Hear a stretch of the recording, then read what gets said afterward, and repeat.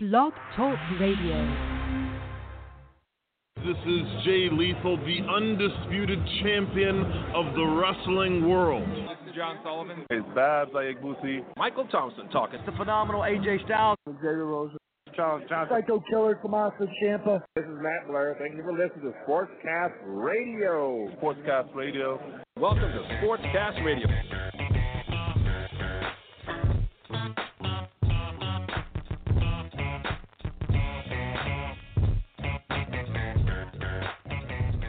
Oh, yeah, man, Jordan, I've been waiting an entire week for this fine evening after we played that C.J. McCollum bit last week. Sportscast Radio, June 5th, 2018. I said 19. You're living in the past. Man, I know. I think that Bad Boy for Life came out in 99 or 98 or something like that. So, I mean, I guess that probably counts. I'm living in the past of Laker greats that have left us, but we may get some more. I'm telling you, man, just looking at more stuff about this off season coming up, there could be 15 to 20 stud players that could move teams, could switch teams. It's ridiculous. I've never seen, and you know what I think all of it is too, and I would definitely get into this with the NBA Finals.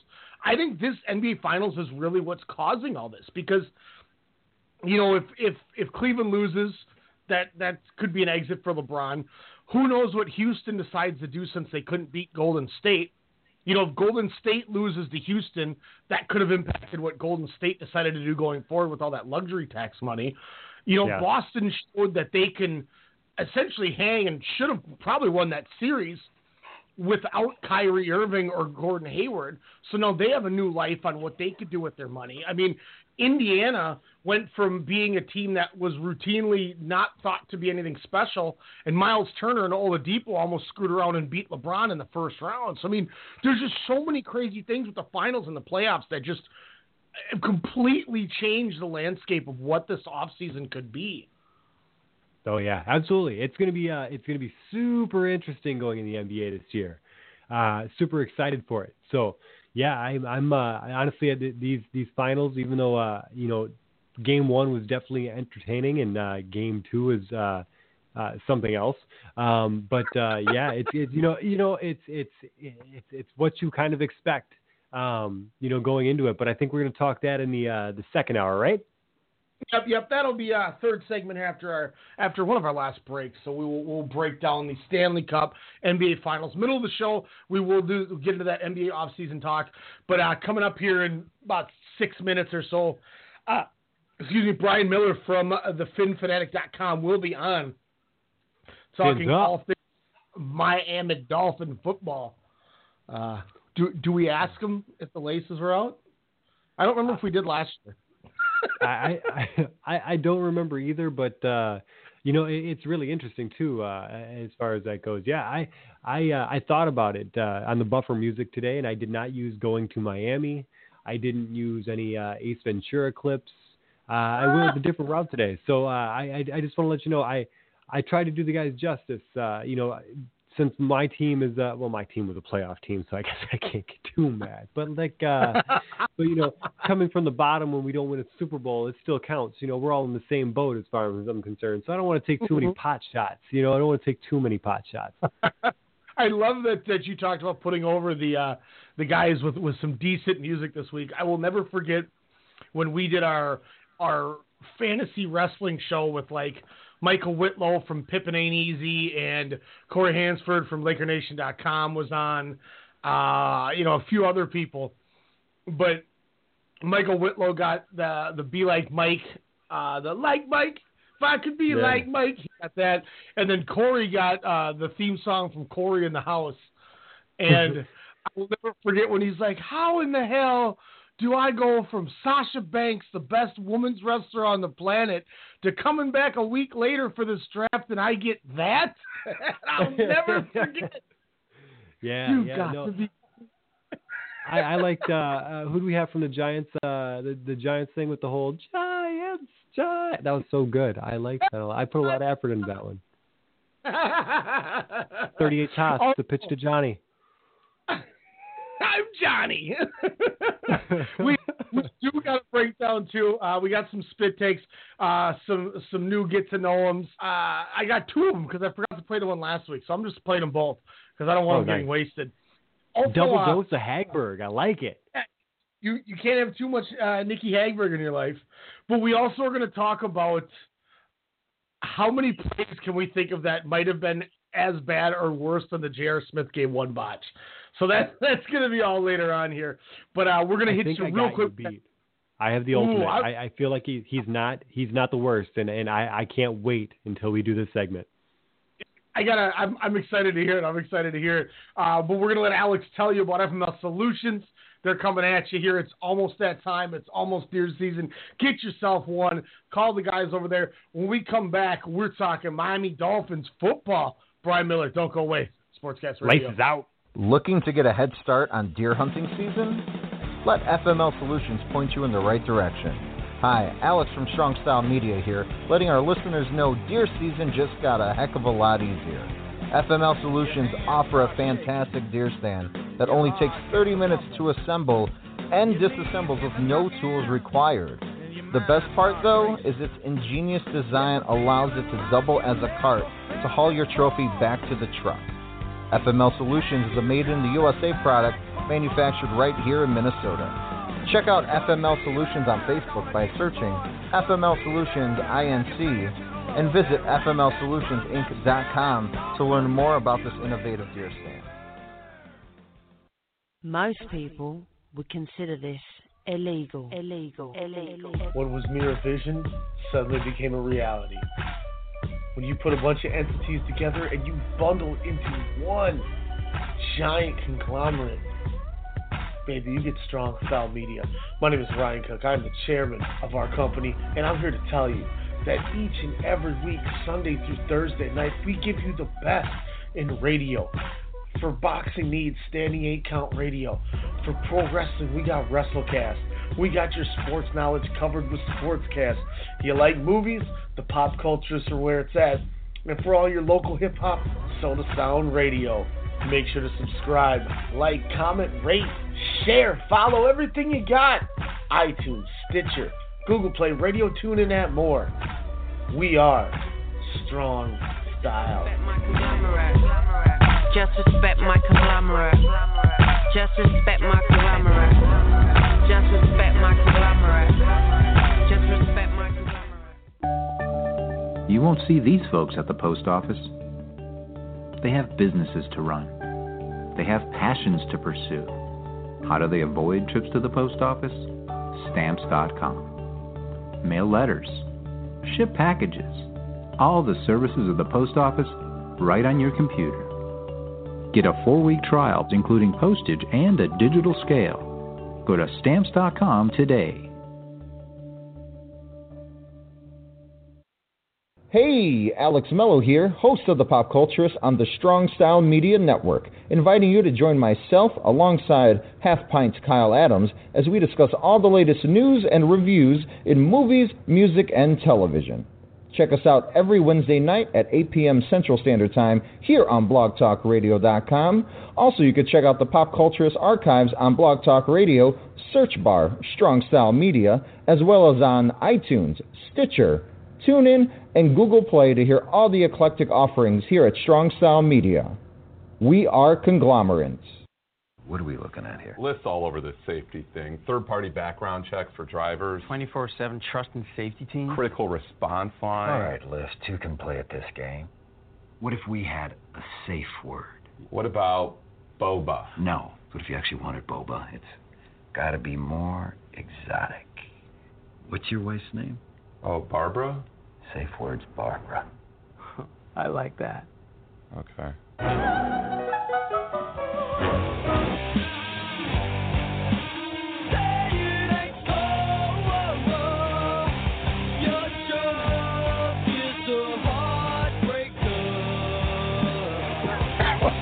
You're going a little Weezer on it.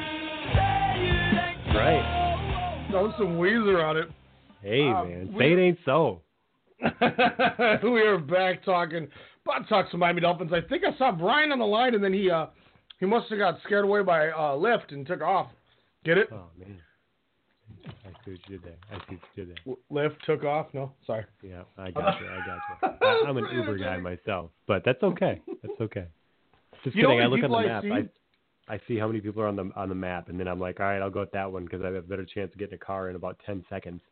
I see too many times, too, when you're in those vehicles, and, like, they have a Lyft and an Uber sticker.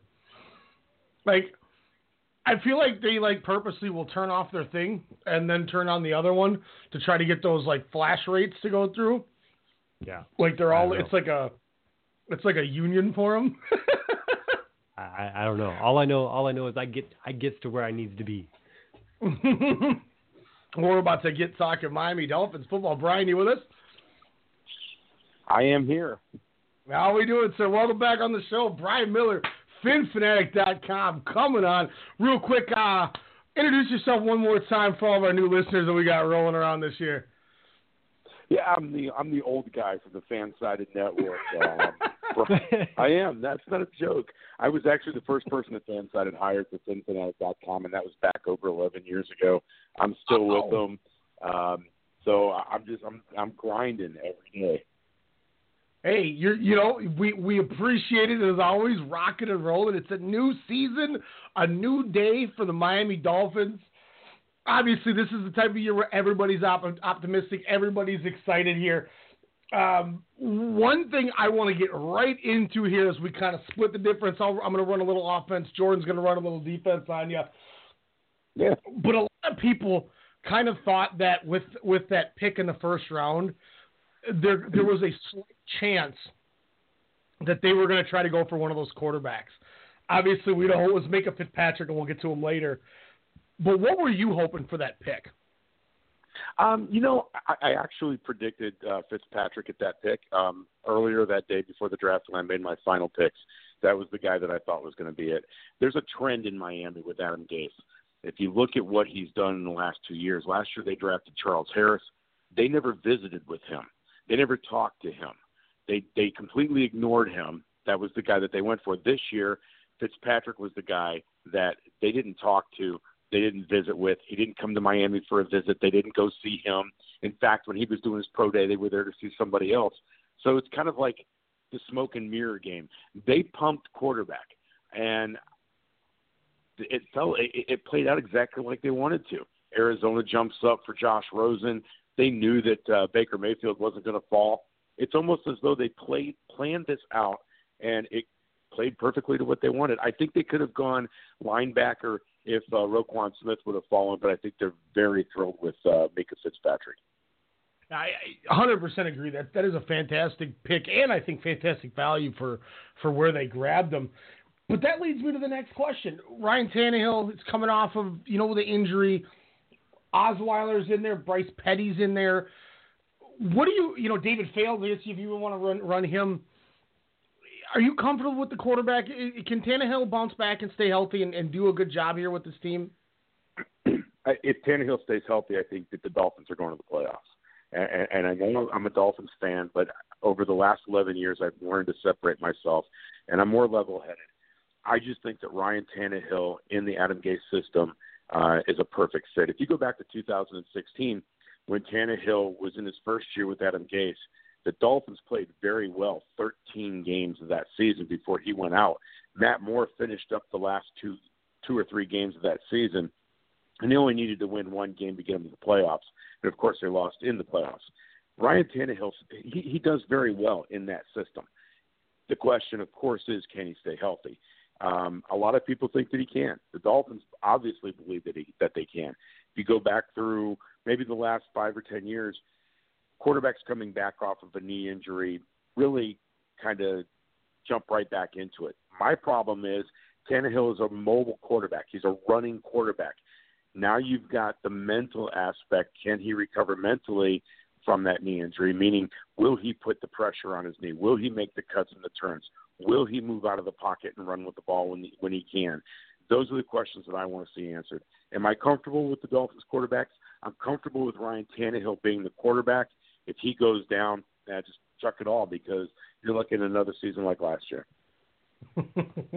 Obviously, too, he's got some weapons. Kenny Stills, Devontae Parker, Danny Amendola comes in. We see one go, but one come back. How do you feel about this receiving core? I like it.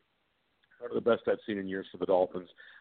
Parker's probably my least favorite of the bunch. The Dolphins are very high on him. They say he's doing all the right things. He's the one guy that's been showing up consistently in training camp this year. At the training facility this year. That doesn't mean anything. I want to see what he can do in the game.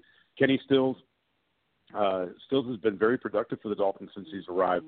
I think he really kind of slid right in. He really likes Adam Gase. He fits in with the offense.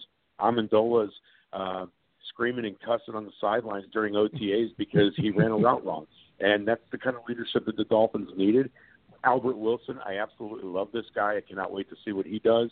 The only thing that they lost was Jarvis Landry, and a lot of people can make the argument that Landry was kind of holding back the offense because he was a crutch. A $15 million crutch is a very, very expensive crutch. So I'm not disappointed. I like the wide receiver core. I do. My insurance won't cover a $15 million crutch. Neither will mine, man. Neither will mine. Too, and I mean, not to go the old timer route when you bring up the crutch here, but Frank Gore comes in, new running back. Obviously, Kenyon Drake to me is a guy that I thought was doing a good job. Is Frank Gore a good kind of placeholder to see what you have in Drake for a full year where he could get more opportunity with Jay Ajayi gone, or what's kind of your feeling on running back? You know what? I think the running back situation is really good. If nothing else, Gore's good. I think this is one of those situations where you bring in that aging veteran who maybe can complement your offense, but at the same time, the Dolphins they're making over their image internally, not externally. They don't care what people think of them, but internally, they're finding football players. You get an opportunity to bring a guy like Frank Gore in, who is an outstanding veteran leader, and he comes in, leads by example. You got a young guy like Kenyon Drake. Who better to learn from? Kenyon Drake's going to be the workhorse running back. Everybody knows that. But to have a guy that's unselfish like Frank Gore in there, you can't beat that. And then I'm sorry, the name is escaping me. The rookie that they just drafted this year, I think is going to be outstanding down the road. He's going to be a great kick returner for the team this year, punt returner potentially. But again, you bring a guy like Gore in. He's on a 1-year contract. He might play 2 more years in the NFL. He's coming back home to where it all started.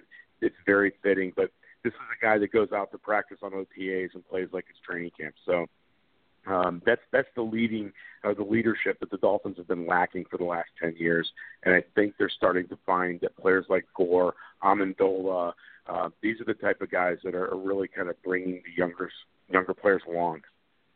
And speaking of younger players, was it Kalen Ballage was the 4th rounder? Yes. Running back? Yes, thank you. Yes. Yeah, no problem. Teamwork. Obviously, we're talking young here if we're going to talk tight end. 2nd round, they grab somebody. 4th round, they grab somebody. It's not a who's who of names, but sometimes that's almost a good thing because so many more people, I feel like, when there's not that budding star that everyone's going to shine on, more people get an opportunity to shine, and I think that this team has a chance to do that. Tight end, who's coming out of this as the number 1? I tell you what, I love Mike Gesicki. I think that this guy is what the Dolphins have been lacking for probably 15 years. If you go back through looking at their draft, you got guys like John Nalbone, Michael Agnew. These are the type of the receiving tight ends that the Dolphins have been looking for. But they've gone cheap. It's like knowing that you need to fix your car for tires, and you go to the guy that sells them for $35 used. And I know that because that's how I buy my tires. I'm only partially kidding. But seriously, though, I mean, when you try to get guys in the 4th and 5th round to be your starters in a league that's kind of tight end dependent, you kind of set yourself up for failure. They've made some moves to try and trade for some, sign some in free agency. It hasn't worked. Mike Gesicki, 2nd round player. In most drafts, and last year's draft, maybe the year before, he's maybe a tail-end 1st round draft pick. I really like what this kid can bring, but I really like what Durham Smythe can bring. This is a guy that I think has hidden potential there. I think a lot of teams overlooked what he can do because of the system that he played in. He was not given an opportunity to catch a lot of passes in the Notre Dame offense.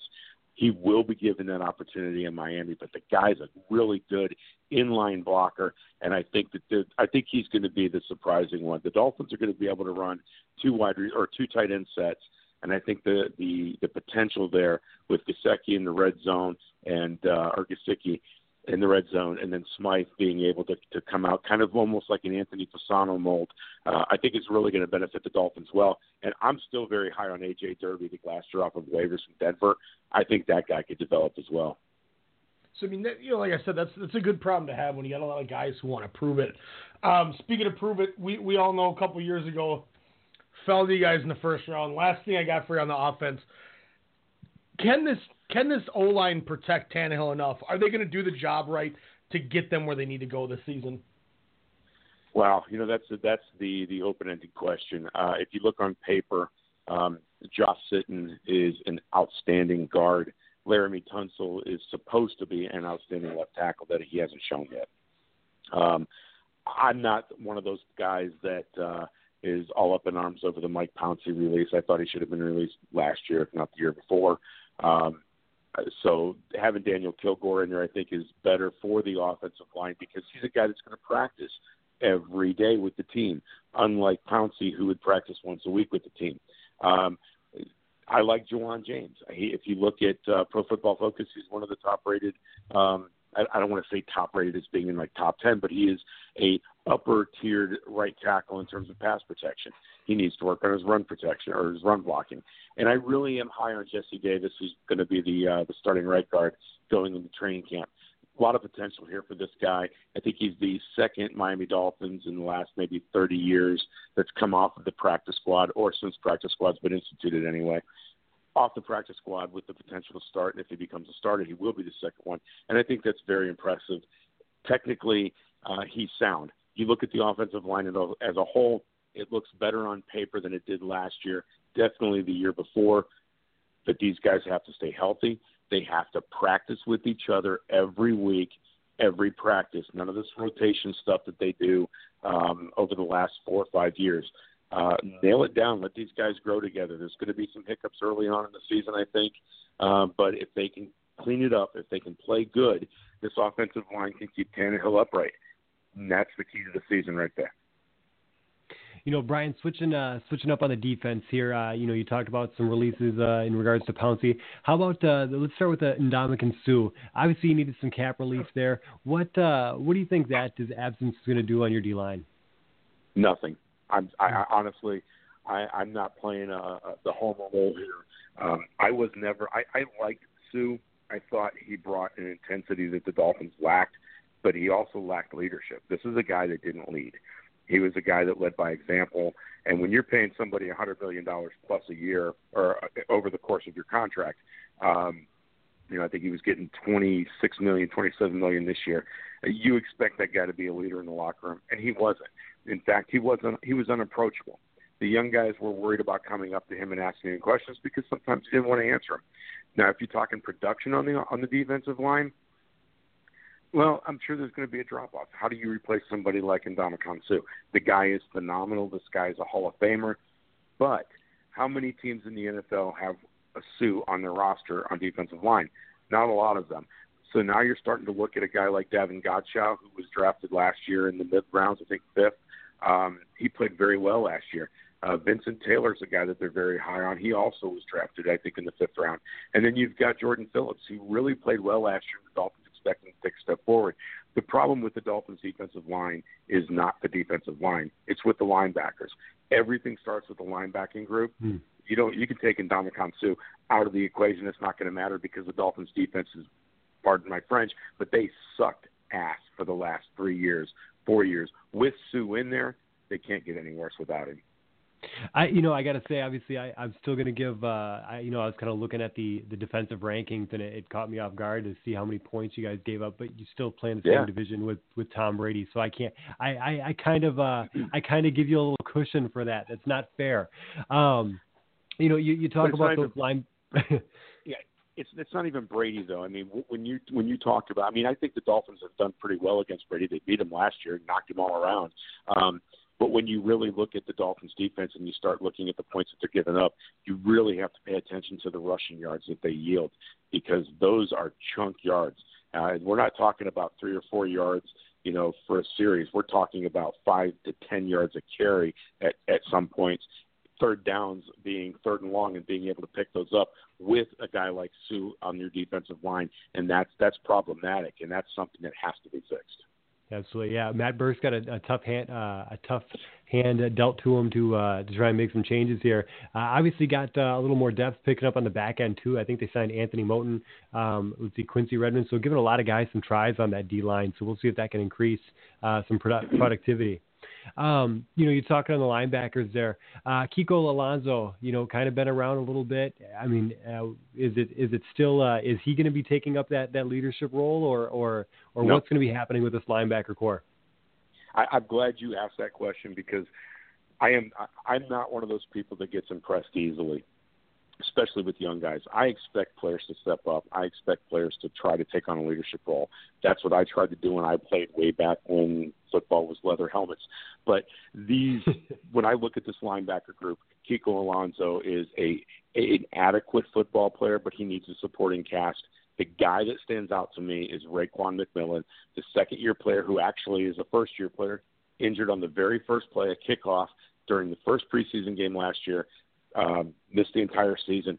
This is the guy to keep an eye on, because he is out there at practices during the OTAs directing other linebackers where to line up, where to look at the offense, how to figure out what they're running, and he's literally walking around taking veterans and moving them to the right position, and he's been right every time. That is a leader beyond anything I can ever imagine, and the fact that he has garnered so much respect from his teammates and not even playing a single down is so impressive. I talked to Sam Madison, the former cornerback for the Dolphins, and I was discussing the same thing with him, and he brought up a great point in the fact that he has no pressure on him. Unlike a rookie linebacker where you've got to come in, you've got to perform, he doesn't have that now, because he had the opportunity to sit on the sidelines, sit in the meeting rooms, and watch everybody else get critiqued on what they did wrong and realize what he needs to fix. This is a guy who didn't sit around in his house last year. He was in the film room. He was in the team meeting rooms. He was watching all of the tape, breaking it down. So this guy's had a year to study the Dolphins' defense, opposing NFL offenses, and now he can put that into practice because he's visually seeing it with his own eyes from the sidelines, from the video booth, from the tape, and now he's putting it into practice. This kid is impressive, and I like everything that I've seen about him so far, except seeing him on a football field. Yeah, obviously there's a lot to be said about the linebackers that come out of Ohio State. Definitely a pretty solid pedigree with that. Getting past those linebackers, obviously you got Rashad Jones, T.J. McDonald, Xavier Howard, but obviously the pickup of Minkah Fitzpatrick. What's that going to do to bolster that secondary when it comes to this big passing league that the NFL is? I'll be honest with you, I have no idea.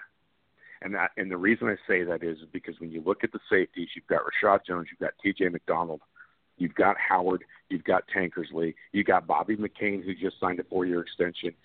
In fact, he's now the highest-paid NFL nickel cornerback in the NFL, $13 million guaranteed on a $27 million contract. Minkah Fitzpatrick, I don't know what they're going to do with him, but I like that because I don't think anybody else knows what they're going to do with him either. This guy is talented. He can drop up. He can play linebacker. He can cover the tight end. One-on-one with a guy like Rob Gronkowski, because he's got the size, is impressive. He can step in and play corner. He can step back and play safety. This is one of those rare breed players that you can disguise what he's going to do on the field by moving him around. I don't know what the Dolphins' plan is with him because he's not going to be a starting corner. He's not going to be a starting safety. He's not going to be a starting linebacker. He's too good to be a nickel.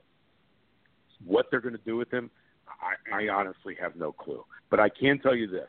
I've talked to some people down in Miami who have gone through 2 OTAs already, and they are impressed with how this kid just seems to find the ball. He just seems to be in that position every time to take the ball out of the air, and he's creating some confusion. And that's what you want out of a player like that. This guy's special. He's one of only two. Well, he's now the third player to win both the Jim Thorpe Award and the Chuck Bednarik Award in college. And the other two people were Charles Woodson and Peterson. And those two are impressive future Hall of Famers. So can he live up to that? That's a lot to live up to, but I really like the fact that he's that versatile and you can do stuff with him. Well, there's something to be said about Alabama defensive players in the league, or Alabama players as a whole right now, with the exception of maybe some quarterbacks. But, I think you got a good shot on that defense. What are you most likely, you touched on a little bit, you want to touch on that rush defense. You want that to be effective and not have to give up those big yards. What do you think is going to be the acceptable answer to improving that defense? Is it going to be lessening those points allowed, or is it going to be just overall, just general improvement, obviously across the board? No, I think that as far as Dolphins fans are concerned, there's a big question mark with whether or not Matt Burke is the type of guy that can lead the defense. So they're looking for big improvement. Obviously, finishing in the bottom 5, even maybe the bottom 10 over the last few years in the run defense, that needs to improve drastically. You can't win games when teams can line up against you and just pound the ball down your throat. And the problem with that is it eats clock. You keep your offense off the field. So defensively, the Dolphins, they need to get better. I don't expect them to get better right away. I think that what you're going to see is a team that starts off slow at the beginning of the year defensively.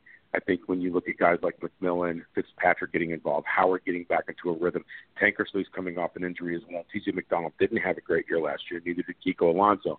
Now you take the Sue factor out.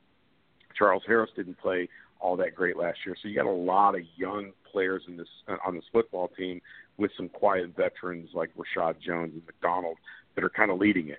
So the more reps these guys get in practice together, the better they'll be. The more time that they get to spend on the field during preseason games and in the first couple of games of the season, those are the things that are really going to help develop the squad.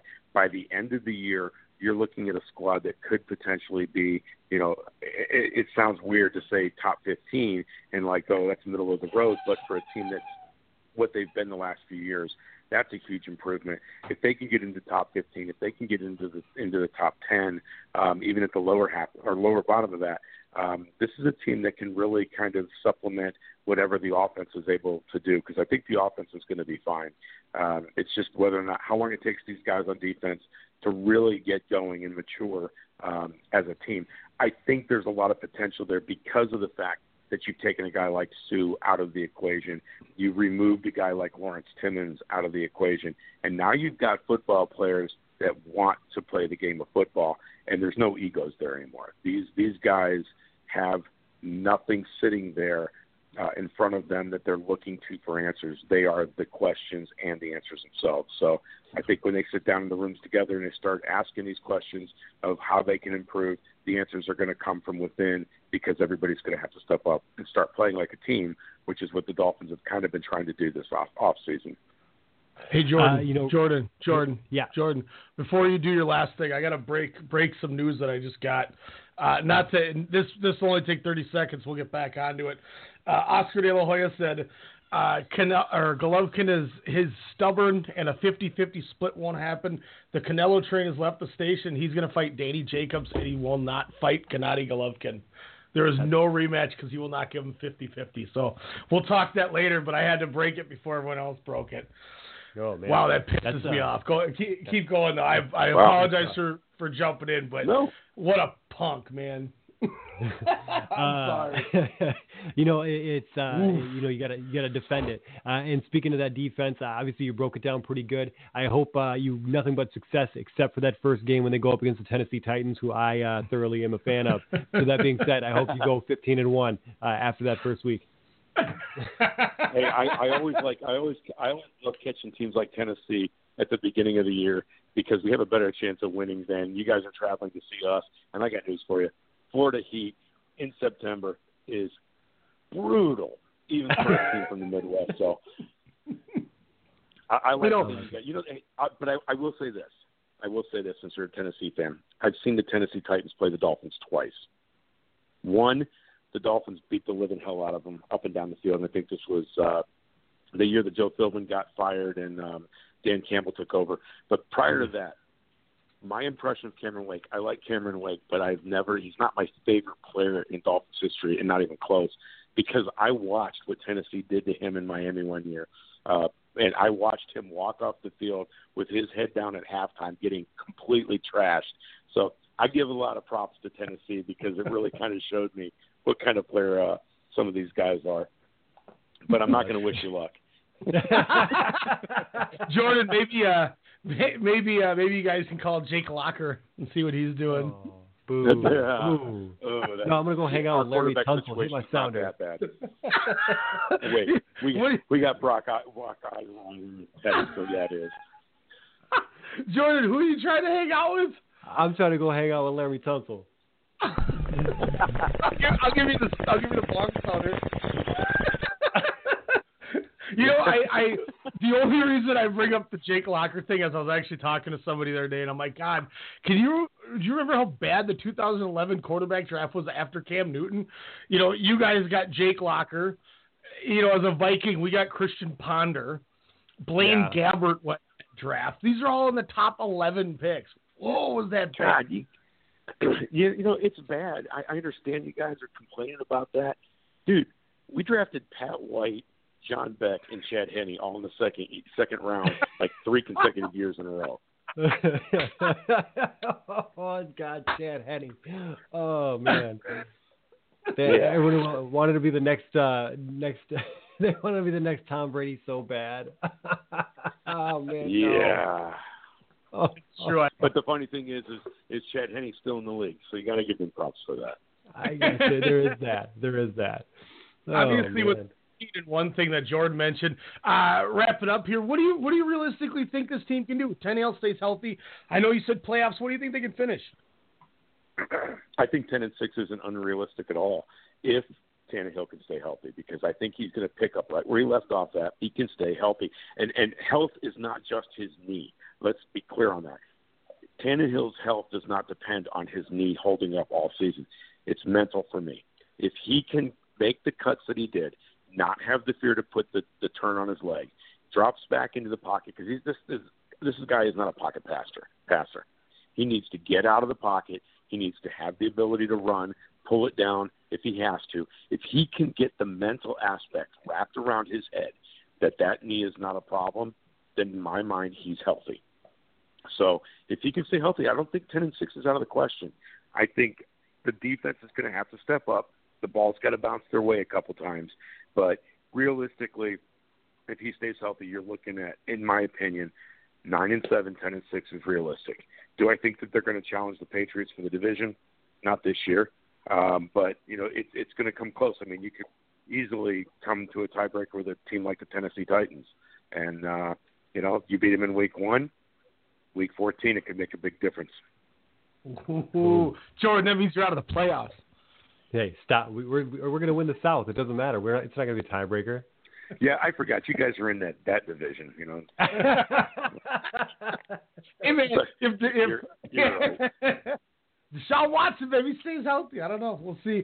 Hey, Brian, thanks a ton coming on with us again this year. It's always fun talking with you. Plug everything you got. Anytime, guys.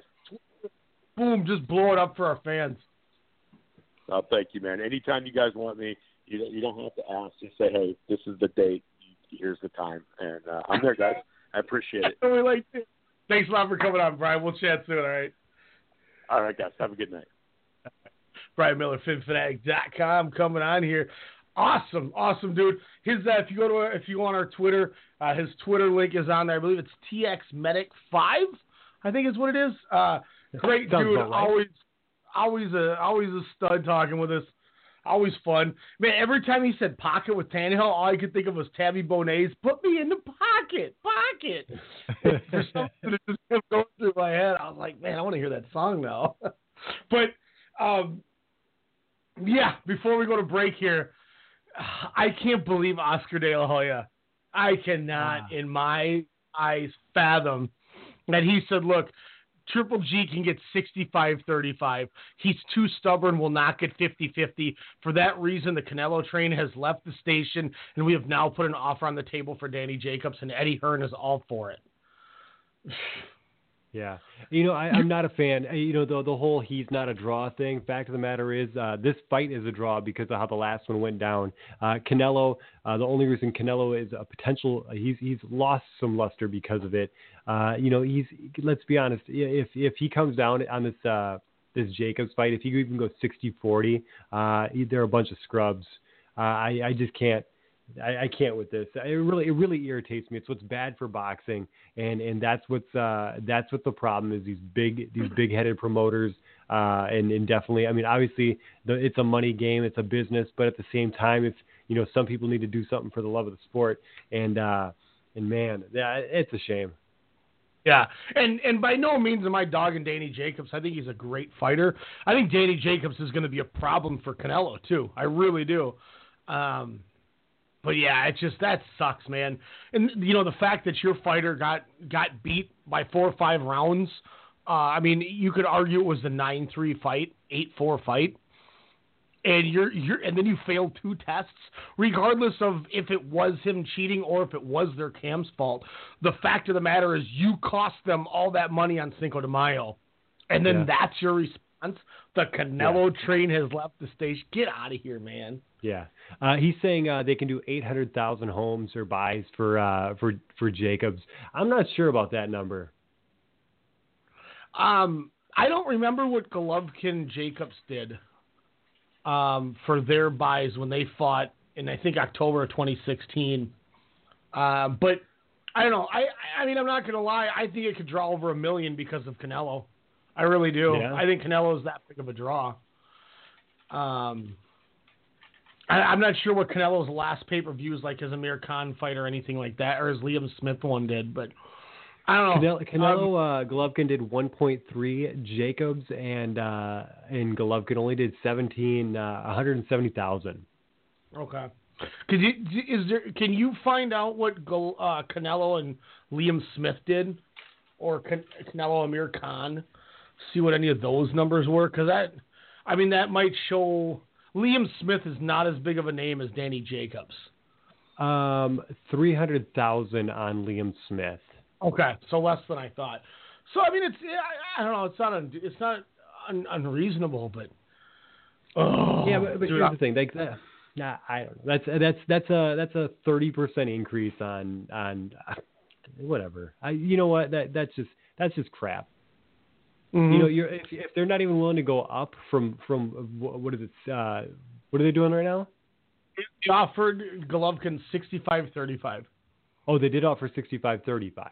That's slightly better than what was it, 70-30 at one point? I thought he got 65-35 last fight, but I can't remember. Yeah, it's got to increase. He was going to get 65-35 on Cinco de Mayo.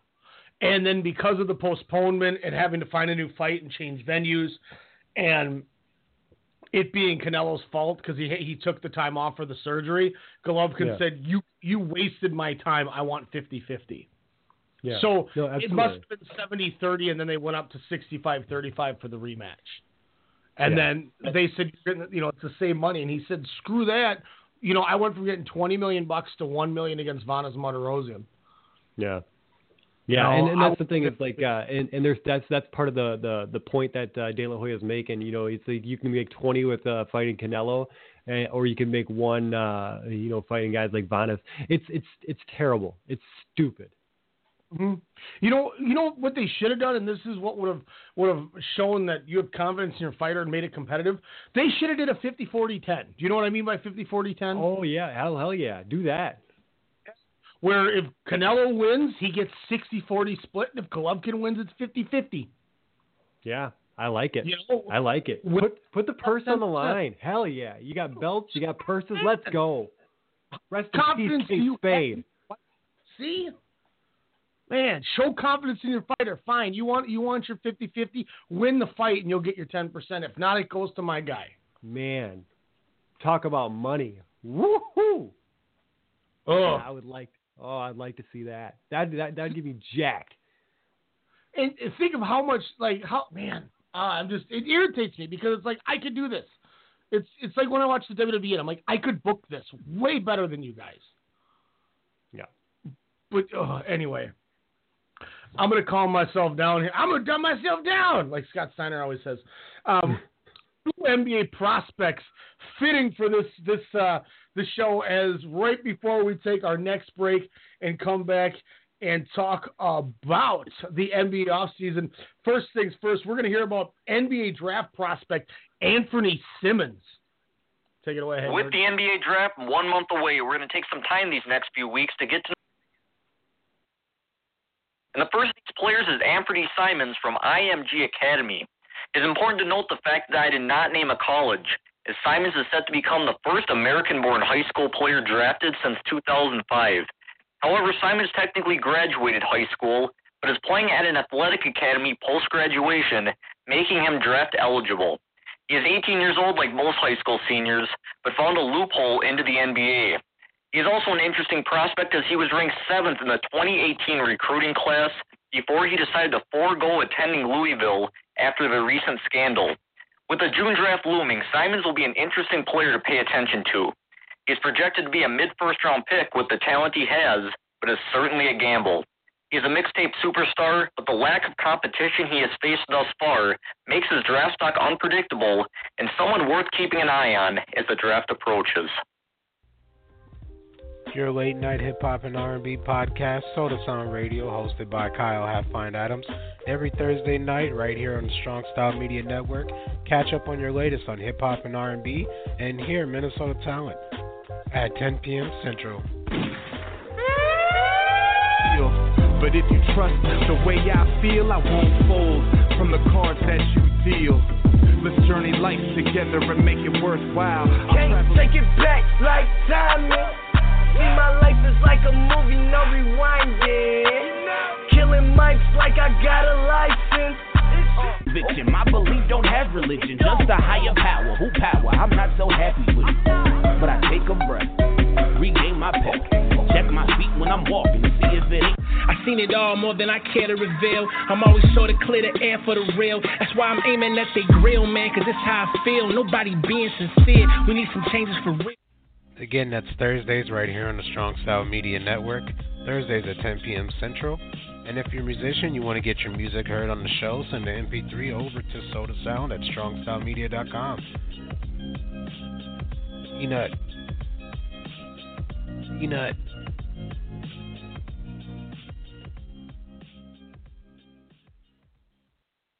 This right here is Alpha Brain. I just drank some of this in a shake. I got to tell you right now, I couldn't be more clear. You're Clarity. 50, so I use it. I don't do anything without it. I'm addicted to it. I know, but I'm 48, but I feel like I'm 26. I have a boner right now. But I have so much energy. Like and I took an Alpha Brain. I never do. I want to fight you. I want to fight you. I want to go, chin down, and I want to bang, bang. Oh. Hey, I'm Dr. Apke. What's up? He's been distraught ever since his friend smoked him last week in fantasy football. Now he's grabbed this post and he won't respond. He's got Luzonic plague. What is? He's a loser. He's not a loser. Okay, he's a loser. What can he do? With DraftKings, he could have easily challenged his friend to a rematch. I can't. What are you? I can't see that. If you need glasses, I'm also an optometrist. At DraftKings, you can play free private contests whenever you want. Strong Style Media presents Sportscast Radio, the one that started it all, with your host, Ryan Cook, and me, Jordan Jiskra. We're going to be giving you everything, and I mean everything from baseball, football, basketball, hockey, field hockey, soccer, bobsleigh, boxing, MasterChef, Survivor, and even that weird sport where they do the hurdles and jump puddles in track and field. All right, maybe not that one, but from the college to the pros and from the rings to the rink, we've got you covered. Sportscast Radio. That was a fantastic song at the end of that one, Jordan. Nailed it.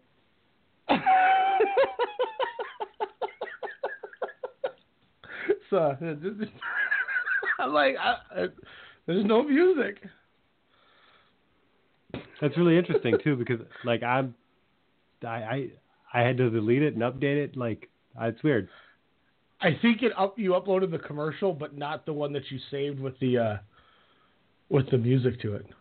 That's weird. That's okay. Here, we'll just do this here. We'll get this in the background. Let's play this for like 10 seconds.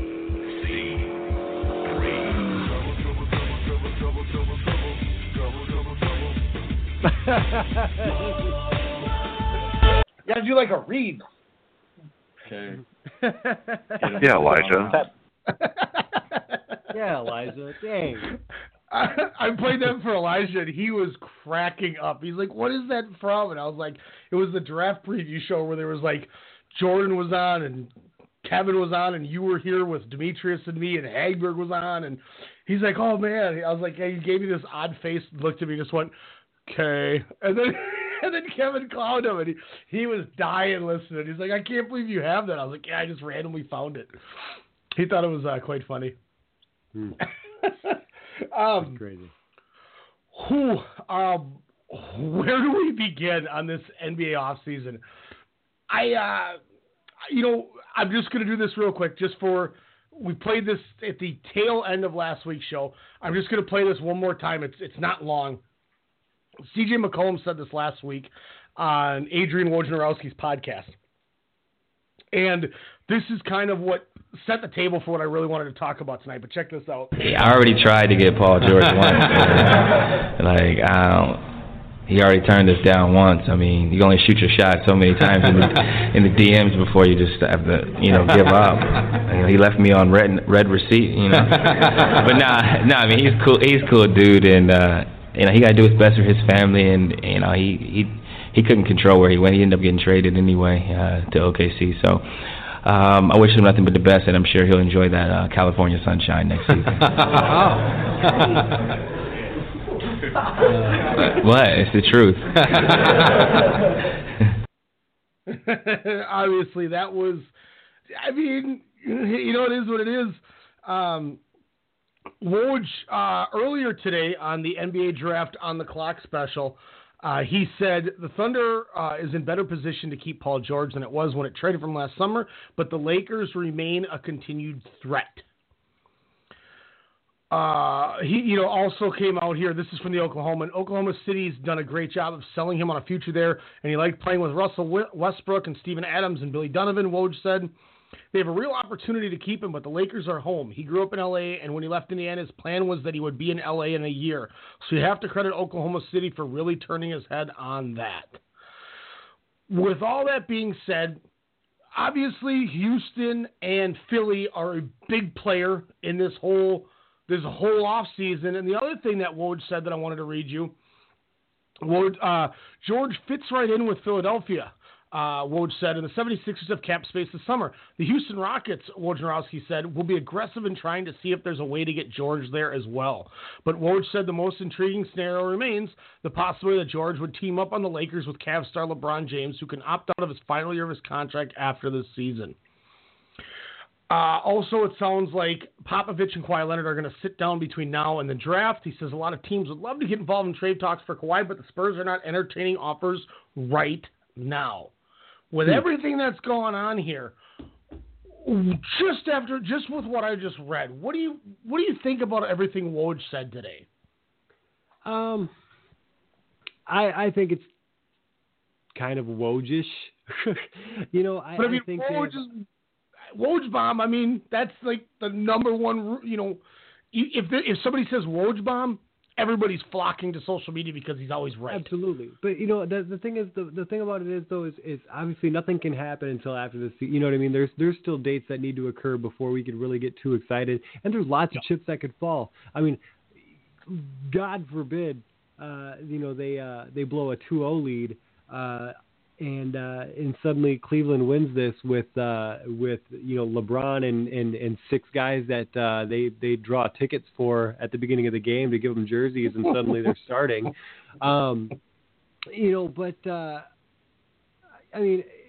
There's a lot of weird things that could happen. I don't want to speculate too crazy, to be honest. I mean, it's one of those weird. I mean, look at a team like who's not getting talked about a lot, but look at the Phoenix Suns. They're going to have a lot of cap room, and they got Devin Booker who killed it this year. Yeah, they could make some play. Nobody's talking about the Suns. Are you kidding? I'd play in Phoenix. But has Phoenix ever been a destination people have gone to? Tell me one free agent that in the 40 years that I can, in the 35 years we've been around or whatever, that has gone to Phoenix. Did Stoudemire go from New York to Phoenix? No, he went from Phoenix to New York. He left Phoenix for New York. Charles Barkley was traded there, I believe. Yeah. I mean, it's you know what I mean. Like it's kind of one of those odd scenarios where people just don't go there. That one guy did pretty good there after leaving the Mavs. Yeah, but didn't he get traded? Yeah, but it's still, regardless of which, it's not necessarily the city that gets you there. It's nowadays it's going to be money, and it's going to be who you're going to be playing with.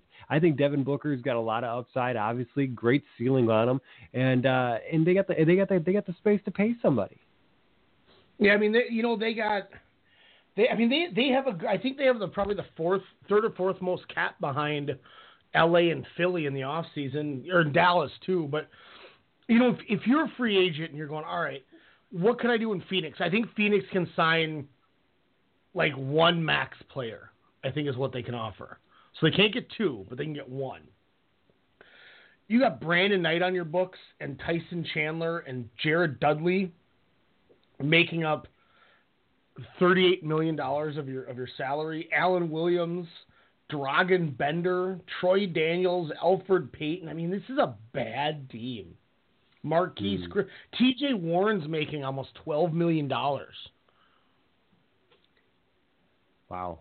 I guess when you put it that way. Yeah. I was going strictly based on the numbers. I was going based on the numbers, and obviously, let me say this to you. I will throw fuel to back up your thought. Okay. Who's to say this Karl Anthony Towns stuff is a real thing, and they don't send the number one pick and something else to Minnesota for Towns because Towns and Booker played together in Kentucky and want to play together. They think they room together.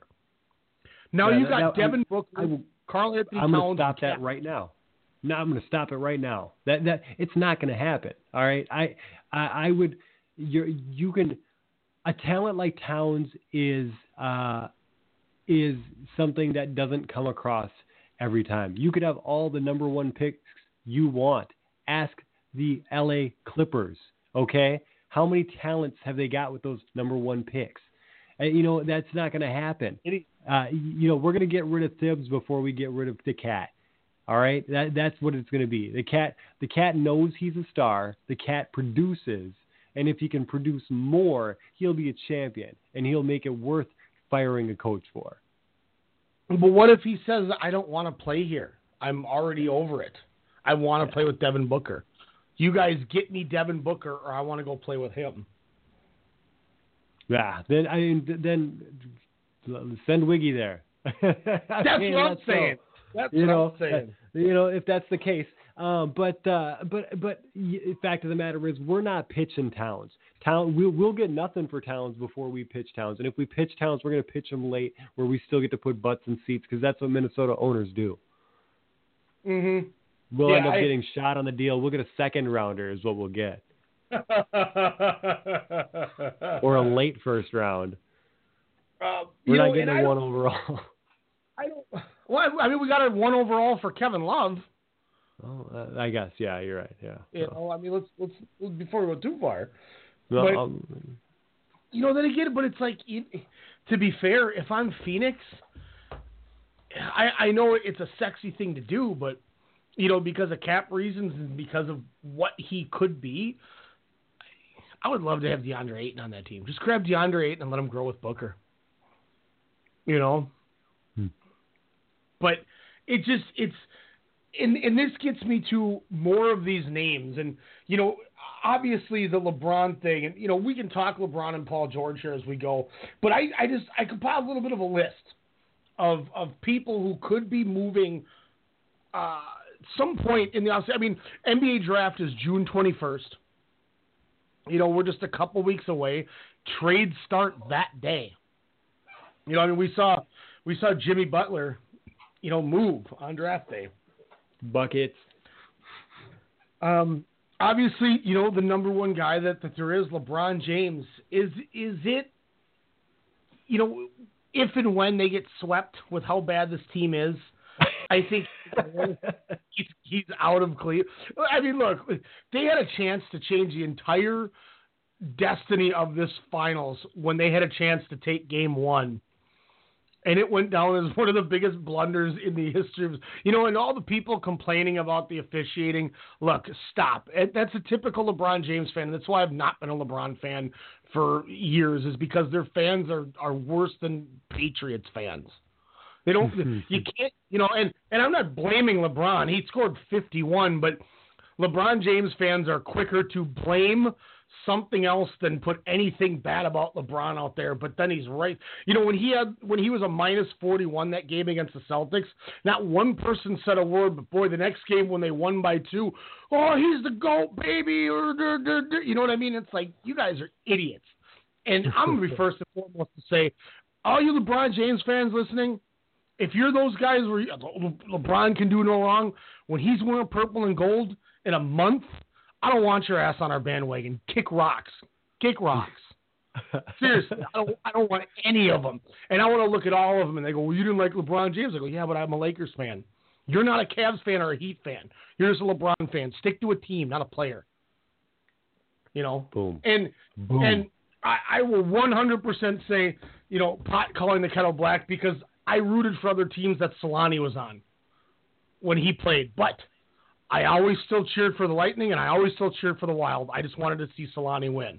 I never kicked my teams to the curb like all these people do. I stuck to my teams, but I wanted Timo to win. You didn't burn.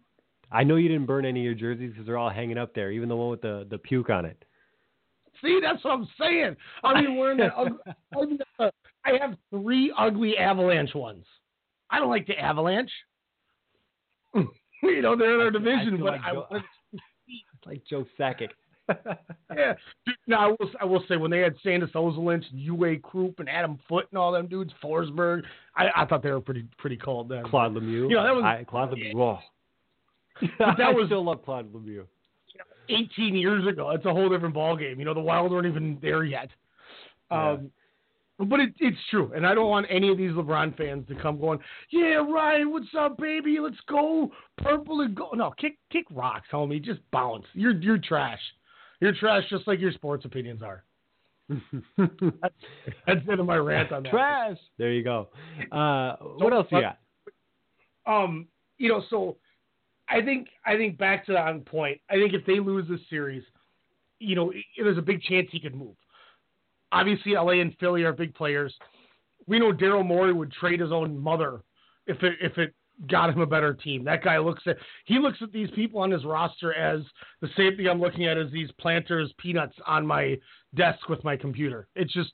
I can trade that for something else. That's what he thinks of the team.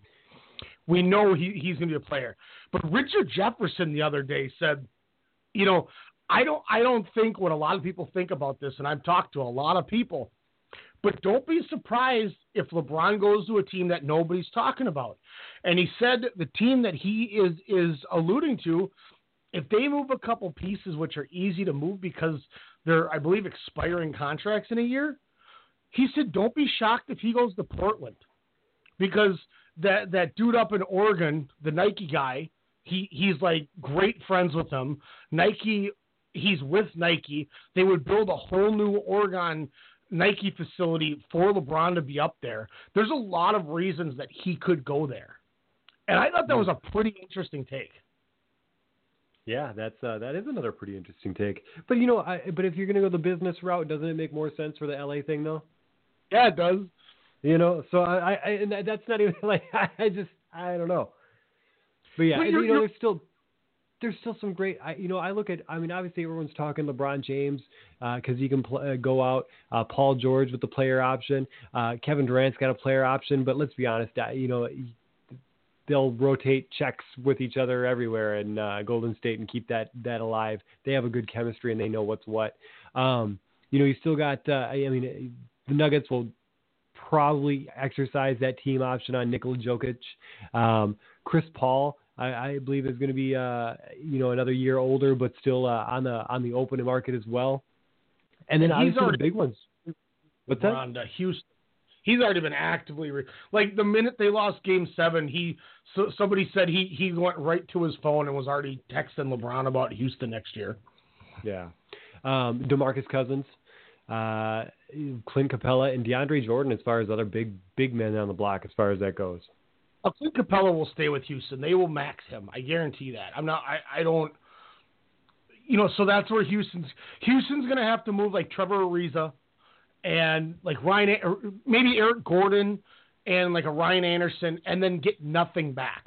They got to find teams that want those players that don't care about the money they're making, which I think is definitely doable. Like I've been preaching with the Lakers to try to send a pick to Atlanta with Luol Deng and get Deng off the books so you can sign LeBron, Paul George, and then bring back Julius Randle. Because I think that's huge. Houston, I mean, that's a scary thought if they could get George or LeBron on that team. It really is. There's no way Denver's going to let Nikola Jokic walk. I mean, you could argue that dude's a top 3, top 4 center right now in the league. Oh, yeah, easy. The West has some nasty young centers, dude. Just thinking about that. Look at the guys we just talked about, Capella, Towns, and Jokic. Yeah. Woo! Return of the big man. Yeah, it is. It feels like it. So, I mean, those are all options. One other option here before we start going down the rest of this list here, and this will kind of lead into another guy that I wanted to bring up here. Carmelo Anthony. Obviously, I bring him up in a weird sense because he's got a $28 million opt-in next year. If Melo goes to free agency, I mean, what he's getting 15, 20? He's not getting 28. He's not going anywhere. He's exercising that option.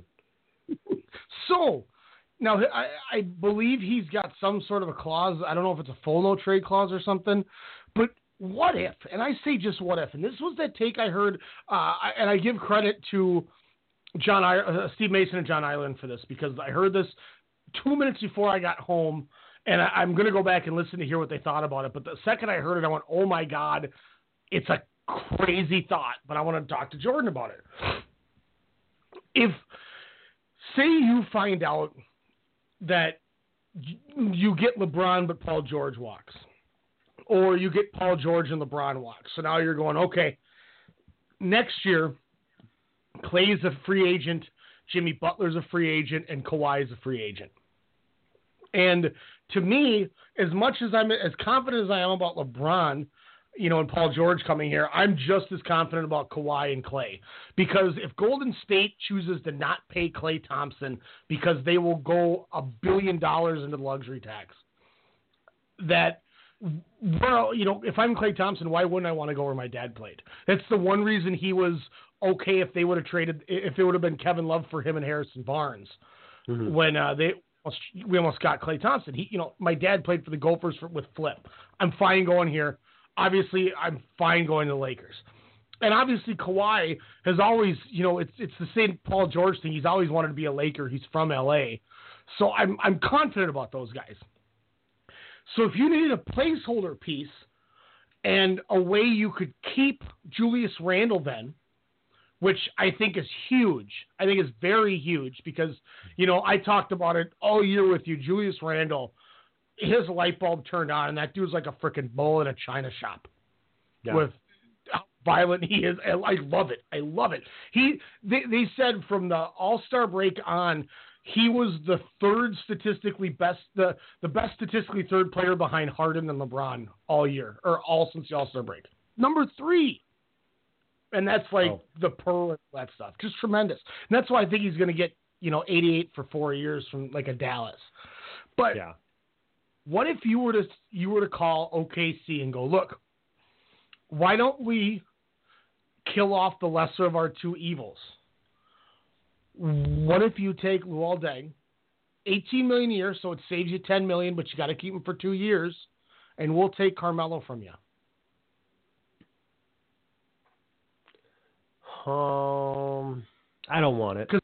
I don't want Carmelo. Like, Carmelo's past his prime. He's proven that. Like, I don't want it. But think of it analytically for the money's sake. he's only got 1 year on the books, and then he's gone. Where Deng, you still have to pay another $18 million after the season again.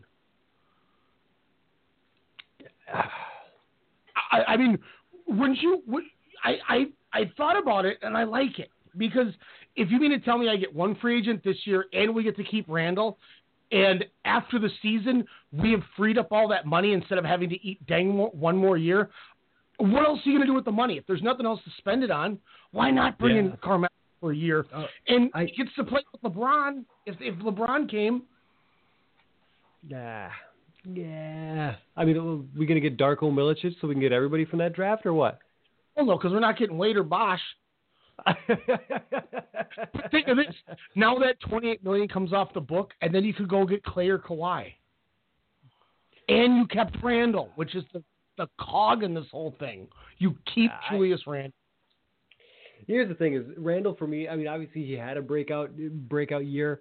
Somebody's going to offer him the good money. It's obviously inevitable. We're going to be probably one of the questions in regards to restricted free agents, because you also got Aaron Gordon, who's a virtual lock in obviously Orlando. Levine will probably get locked up by the Bulls. Jabari Parker being in a similar scale as far as it goes in the coming out of the Bucks. He's another restricted free agent that could be on the run. I like Randall a lot. I got to be honest. I think he's a serviceable player, but as far as him being a potential starter, or God forbid you put him in with those names that you did for the second half of the season post All-Star break, I need to see more of that from beginning to end. And maybe it just took him longer to figure. I mean, once again, people got to realize that he would have been a senior in Kentucky last year. LeBron came out of high school. That's fine. LeBron's a generational athlete. I'm just saying. And I say athlete because he could probably play tight end in the NFL if he really wanted to. Yeah. God. But I would not want to line up against LeBron James. Oh my God. Could you imagine would the world explode if he caught like a screen pass and he puts his shoulder down and runs into a full charging Khalil Mack? Oof. Oh, what if he caught a touchdown pass from Tebow? Could he get Tebow a Super Bowl shirt? No,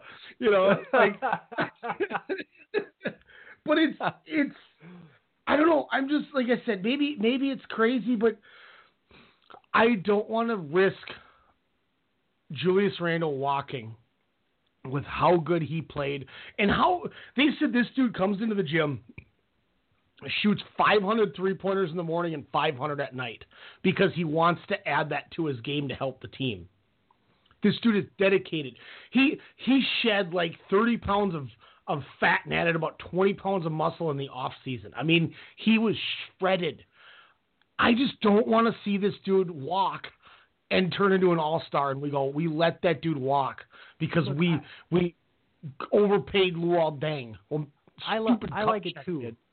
I like it too, but you know what? I don't want my power forward or shooting three balls, man. I know it's a 3-ball league, but I want a guy that's going to be able to get me the rebound when these suckers miss the three. That's what he does. That's what I want. I want to China shot bull. Well, I'm just saying. I would rather him focus on that. I would rather him almost take the Rodman route. Like still produce on your interior offense, but you know what? Give me them boards. Get me those blocks because that's what I want you to do. You know what? If I'm just gonna pitch it right now. If you could have it right now, okay?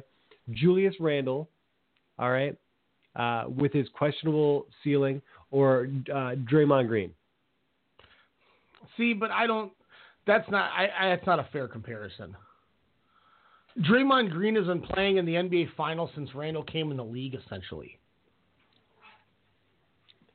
But look how he plays. That's what I want. That's what I want. And I was going to say this to you too. He plays like Draymond Green. But you got to remember this: Draymond Green can shoot the three, and he still does it. He doesn't do it all the time, but he added that to his game just in case they ever need it, or just in case he gets bumped to the outside. He can be effective out there. Why can't Julius do that? I mean, that's fine. But I like I said, 500 threes. Fine. But give me, you know what? If you're going to shoot 500 threes, I still want my damn near triple-double. That's what I want. I want somebody who's got some vision with the passing, and I want somebody who can give me the damn boards. I think he was number 1 or number 2 in points and rebounds per game together since that. I mean, that dude was basically averaging a double-double. He was averaging like 18 and 11 after the All-Star break. Good. But I like I said, I want him. I don't want to overpay for him. I don't want him to walk. All right. I also want him to prove it. I'm still not sold, is what I'm saying. That's all. No, I hear you. I think my issue is I am sold. I don't know. And I had said this, earlier too, to a couple people. If you mean to tell me that LeBron's going to come here and we can keep Randall, I wouldn't even be mad if we didn't get Paul George. That's how confident I am in Julius Randle, I think. I can see it. I see it. I know it. I know you are. But it's just one of those things. My fear is that he becomes the next Lamar Odom. Well, I don't think he's going to be hooking up with no Kardashians, at least. I don't think there's any left. Another guy that's kind of weaves into this whole thing, moving off of the Carmelo train where we got to there. But like I said, interesting idea, isn't it? Move Deng out and you eat the extra 10 this year, but then you get the money off your books and you don't have to worry about it the following. Interesting. But here's the thing: it's like I don't see the Thunder taking that either, though. They're a team that's that's already in the playoffs. Agreed. But if I'm just saying. Okay. Let me say this then. Now, you've already struck out on your free agent, so you have to spend the money or you lose it. Hey, we'll take Carmelo. You take our Luol Deng problem, which to me I think is a good idea because then you're off the books the following year. I would almost be willing at that point if we struck out in free agency, and I know freeing up that $18 million for Deng can get us 2 people next year while keeping Randall. I might even be willing to slide Kuzma in the deal to give OKC a reason to do it. Yikes. Yeah, here's the thing: is I don't want to know why I don't make that deal. Is because LeBron's only going to be in the league for maybe 3 more years, maybe. So we got a 3 window to win. Maybe. But this dude's this dude's extra minutes are through the roof right now. He's played 48 minutes, I think, 3 times in this playoffs. It's ridiculous. You know what's surprising that nobody says that surprises me that nobody brings up, and I'm not by any means advocating that this is a real thing, so nobody grind my ass for it. That might have came off wrong, but how come nobody has ever questioned LeBron and PEDs? Wow. Whoa. I'm just saying, like. I'm not going to get in this one, but yeah, I can see the argument. He's truly, as far as athletic human beings, he is certainly an archetype that one will never see again. Oh yeah, and I mean, dude pays $1.5 million a year for a personal trainer who he works out in the morning and at night. This dude, his entire focus in his world is his body and making sure it's. I'm not by any means. I don't think anybody in the NBA really you could say is. I think that's the one sport that I think NBA and NHL are the ones where you don't see it because of what the kind of sport is. Just like you never see guys in soccer get popped because they're always training because it's a sprint. But it's just like I'm surprised somebody hasn't gone. I mean, people are bashing Roger Clemens and Mike Piazza and all those guys, Yeah. Obviously, I mean, or I should say Piazza, obviously Clemens got busted, but still, like, Barry Bonds, like, he suddenly has this 70s homers and all this stuff. Like, I'm just surprised nobody ever said that. I just thought about that. Like, it's just crazy, but I'm with you, though. I'm never advocating it. But, going to it, Kawhi Leonard, do you think he's leaving San Antonio? Are they going to not get this fixed, and is he going to walk? They're already talking. A lot of people say that he's not going to get offered a max contract, which is ludicrous. Yeah. Well, that's the thing is like if he's not going to get offered a max contract, part of it's for him to blame, right? If it's a head thing, where he just doesn't want to stress it, or or if it's a chemistry thing, if he's not getting along with Pop, which if you're not getting along with Pop, kick rocks as far as I'm concerned. Pop's a legend. I don't know what to say to that, but I wouldn't be surprised. That'd be my least surprise as far as big names on the block. And that's the one domino that could fall. Who's to say the Lakers don't put up a deal where, they give up Brandon Ingram, Kyle Kuzma, a first-round pick, and they bring in Kawhi Leonard. That changes the entire landscape of free agency. Because if you're adding Kawhi Leonard to get to that team to play with Lonzo and Randall, and they have money for another player, how interesting is that now for LeBron? Because, and here's the kicker: if you could still get rid of that Deng contract, like if you could pay Atlanta with draft picks, you could realistically, you'd have to give up Ingram and Kuzma for them, because I think Ingram would flourish in Pop's system. I think that would be a great trade for both teams. But you could realistically have Kawhi, Randall, and Lonzo and sign LeBron and still have money for somebody. It's crazy. If Kawhi goes somewhere, you think he could change a lot of the fate of free agency because of him moving teams? That could be. It could change a lot of things. That could definitely be a big domino. And it's just, obviously, Paul George, Carmelo Anthony brought them up. There was a tweet that went out where somebody asked some news reporter, out of the big four in OKC, who's the most valuable? Obviously, they're talking George, Carmelo, Steve Adams, Russell Westbrook. And they said everybody but Carmelo Anthony. And Steven Adams apparently liked the tweet and then rescinded the tweet and said it was his fat fingers that accidentally hit it. I guess, you're scrolling. I believe it could happen, but, there's a lot of issues that could be going on with this team. And that's why, Carmelo and who's to say maybe Carmelo opts out and goes, hey, I'll go play for Houston for cheap to try to get a ring. That's not the case. He's been a money guy his entire time. Like his money in New York is come on. Let's not BS it. He was already comfortable being the number 3 option in OKC as it was. Yeah, but he's not comfortable. Yeah, but he's not comfortable sitting on a bench either. So, let's keep it real. What about Hassan Whiteside? There's a ton of problems with him in the Heat. He was calling out the Heat for not playing him in the entire second half at some point during the playoffs there. There's a lot going on. Could this be the kind of guy that if you really want to try to entice Cleveland or LeBron to stay in Cleveland, of adding Whiteside to play with him and Kevin Love? Still not enough. It's not. Yeah. Yeah, I agree.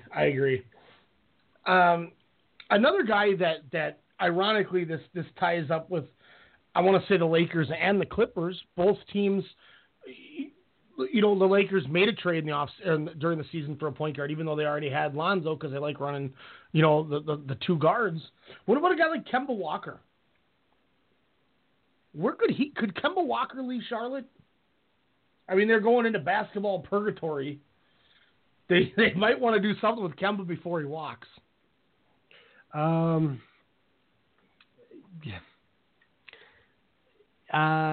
Here's the thing: it's. I want to say no. I don't think he does. I feel like he's still going to be there for one more year for the $12 million.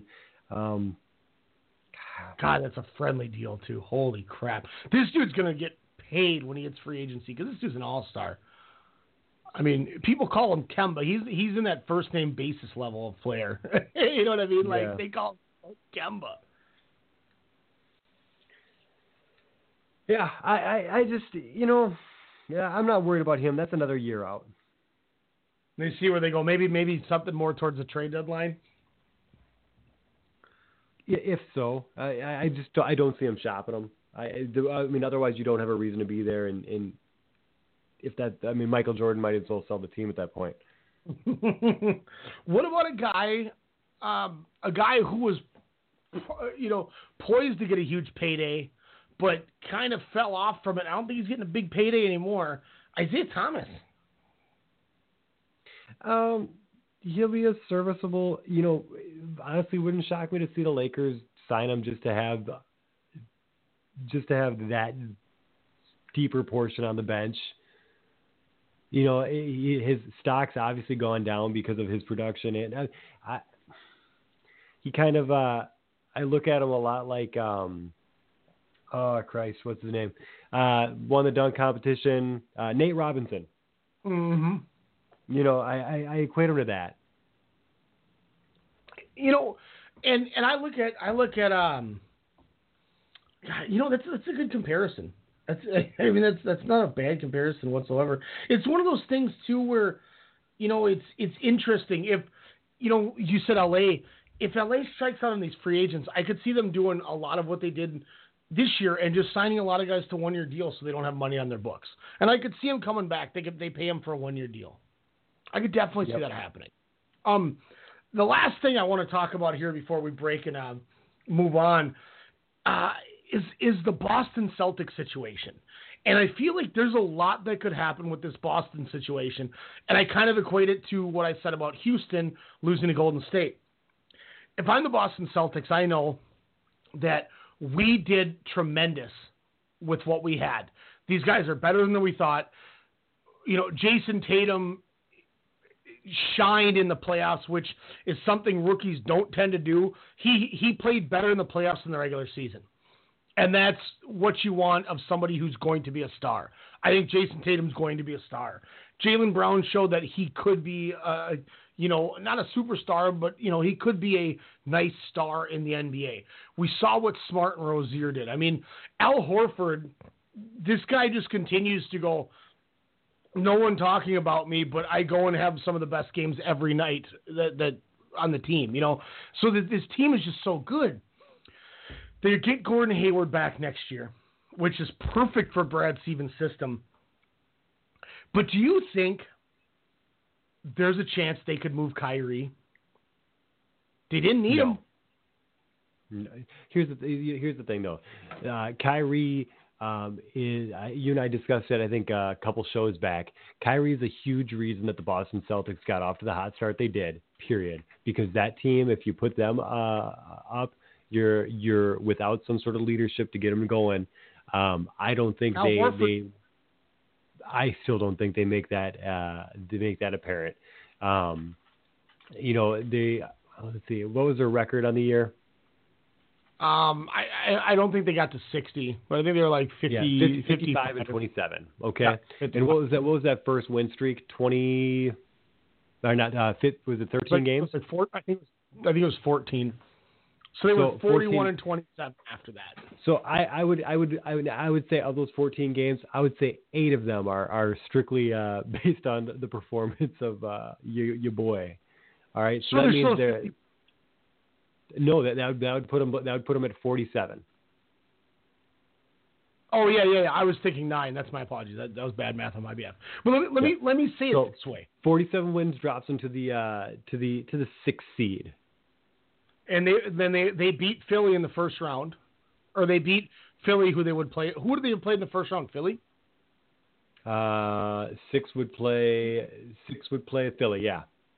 That would bump them down, so they would have played Cleveland. So that, I guess that changes it, because Cleveland went to them in the 4th seed. But anyway, but the way I equate it is, I don't think Brad Stevens and that team realized what they could become until Kyrie got hurt. And I think when he got hurt and they banded together, it was remarkable how good they played. I mean, Brad Stevens truly made himself a top 5 NBA coach in this playoffs. This is why I say, and there's already a little rough edges between the two when Kyrie Irving no-showed Game 7 because he decided to go get basically a nose job. I thought it was some sinus stuff. Yeah, which in Hollywood terms is he got a nose job. You can call it. I mean, obviously it wasn't, but I'm saying. Well, here's the thing. He wasn't going to play anyway. He wasn't on the active roster. You know what I mean? Like, he's not. It's leader. no different.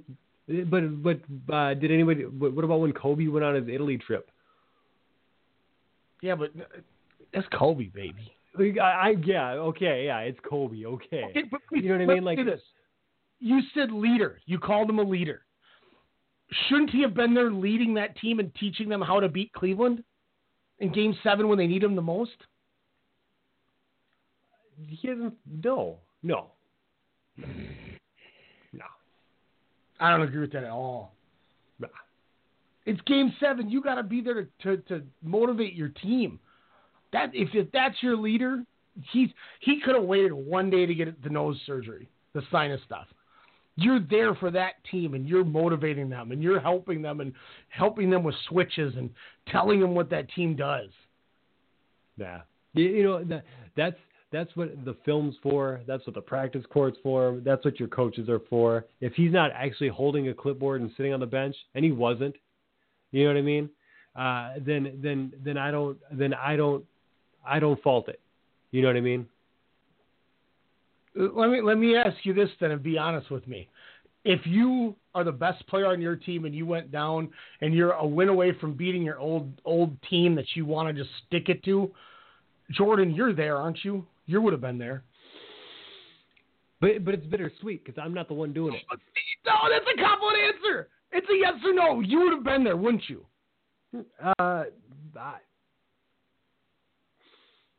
Here's what I'll say: is I would be there.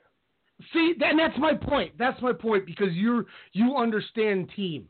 You understand team. There was problems in Cleveland, and now we see this happens a year later.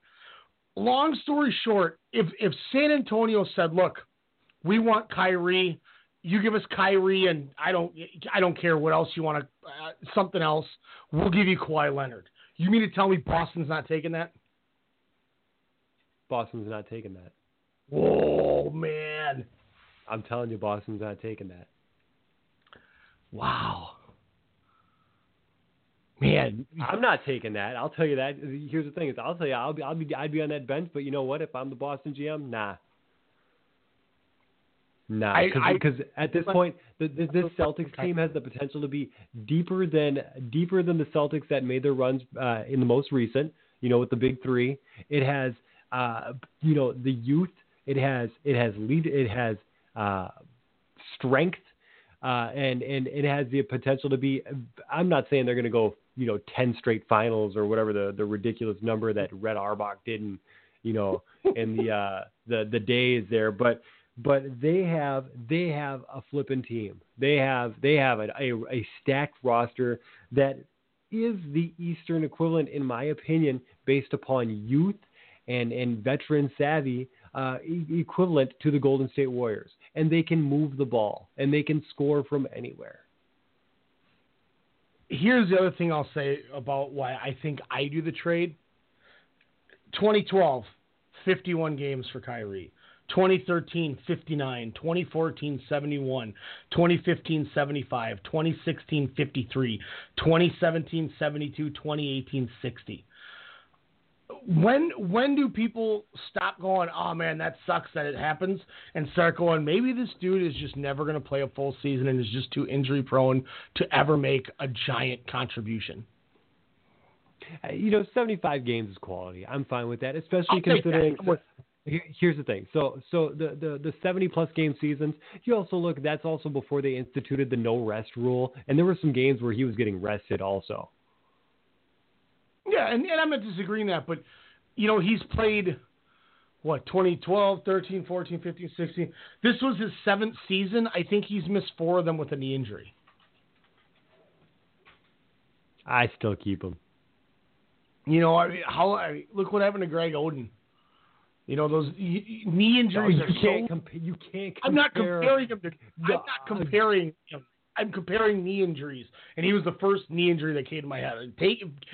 Fine. He came into the league with a knee injury. Greg Oden didn't have a knee injury. He had arthritis because he's old. Greg Oden should have been on that court with a hover round. A rascal. Is Greg Oden really Uncle Drew without makeup? Yes. No, but yeah, that's it's literally, it's like when you think of a knee injury in wrestling, you think Kevin Nash. Just because of the quad. But you know, I don't know. It's just, and it's interesting because who would have thought 6 months ago we would even be talking about Kyrie Irving potentially as a trade piece because of how good Boston did without him. Like, that would have never been a conversation. He's not a trade piece. It's not a conversation. If he gets moved, I'm just saying, it will not shock me whatsoever if we hear that there is a rumor he could get traded. I can wipe my butt with rumors, okay? Like, show me the receipts. If he gets traded, are you going to wipe mine if it happens? Oh man, I'm not going to wipe it. We'll come up with a suitable bet. I'm not going to wipe your ass. It'd be the worst thing ever to have somebody else do it for you because you wouldn't know where to stop. I'm just going to go straight up so you have a brown stripe up your back. Like, you might really hurt somebody. Oh man, that is egregious. Something else that's extremely egregious was obviously what happened in the NBA Finals Game 1. We're gonna play a little. Is it worse than when we come back after break here? Because it's very interesting. But first, we got our second get to know him. We're going right back into the draft, and this time I'm not going to be stupid. When I was playing the last get to know him for about 5 seconds after I muted you to go to break, I muted myself, not thinking I'm playing the get to know him. So there was like a 5-second part where nobody got to hear the get to know him. So I won't screw that up again this time. But this is our next get to know him from Nick Hager. We'll be right back. Sportscast Radio. The countdown to the NBA draft continues as we'll get to know Dante DiVincenzo from Villanova. So if the name sounds familiar to you, you may have remembered DiVincenzo from his unconscious shooting display in the national championship game versus Michigan. He was a key piece to the depth Villanova had the entire year, and he could be one of the most impactful players to go late in the first round. He's one of those unselfish players whose grit and determination will lead him to success. And because of making these hustle plays game in and game out, he was awarded the Final Four's most outstanding player. While his college career ended with this honor, there are still some questions whether or not he could succeed as an undersized shooting guard at 6'5". While this is a legitimate question, he had an impressive showing at the Combine and will likely fall into the hands of a contending team somewhere late in the first round. Depending on where he lands, everything is lining up for DiVincenzo to become one of those scrappy, irritating players that every championship team needs to have. Missing out on an awesome show sucks. SeatGeek is an app that lets you track your favorite artists and notifies you when they announce new shows nearby. You can even connect your favorite music services so that you never miss out again. SeatGeek, the smart way to buy tickets. Fan of pro wrestling like we are? We got you covered. From WWE, New Japan, Ring of Honor, Impact, Lucha Underground, All Japan, and more. We're talking the highs and lows in pro wrestling. Heck, we're even giving you people from the Okadas and Omega. We're even talking the Bone Soldiers and Enzo Amore's. Sorry, Daniel. We'll stick to guys like this. Ryan Cook here, and you can check me out along with my co-host Alex Mello each Monday night, 6 p.m. Central Standard Time, right here on the Strong Style Media Network.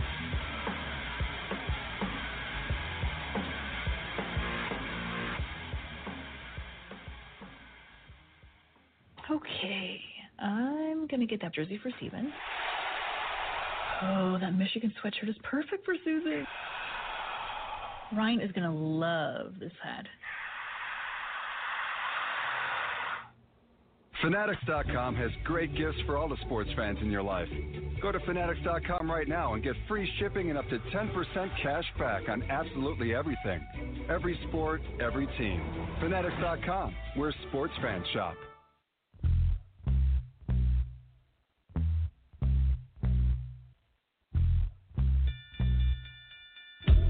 Calling all fight fans worldwide.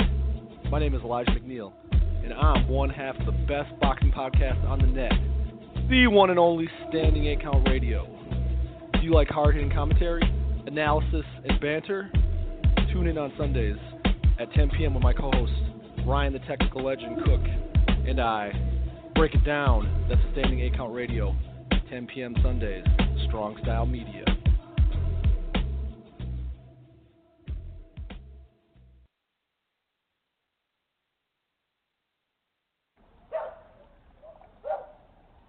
Alexa, call Ashley. Yeah, it's about time you called that girl. No, he just talked to that girl 2 hours ago. You gotta let love marinate. Put love in that bag to marinate. Love gonna be in that bag like, I can't wait to talk to him tomorrow. What? And then after it marinates, you're gonna pull it out. JB, who's Alexa? Say it, JB. You Alexa, that's right, I'm Alexa. Thanks, guys, but I'll take it from here.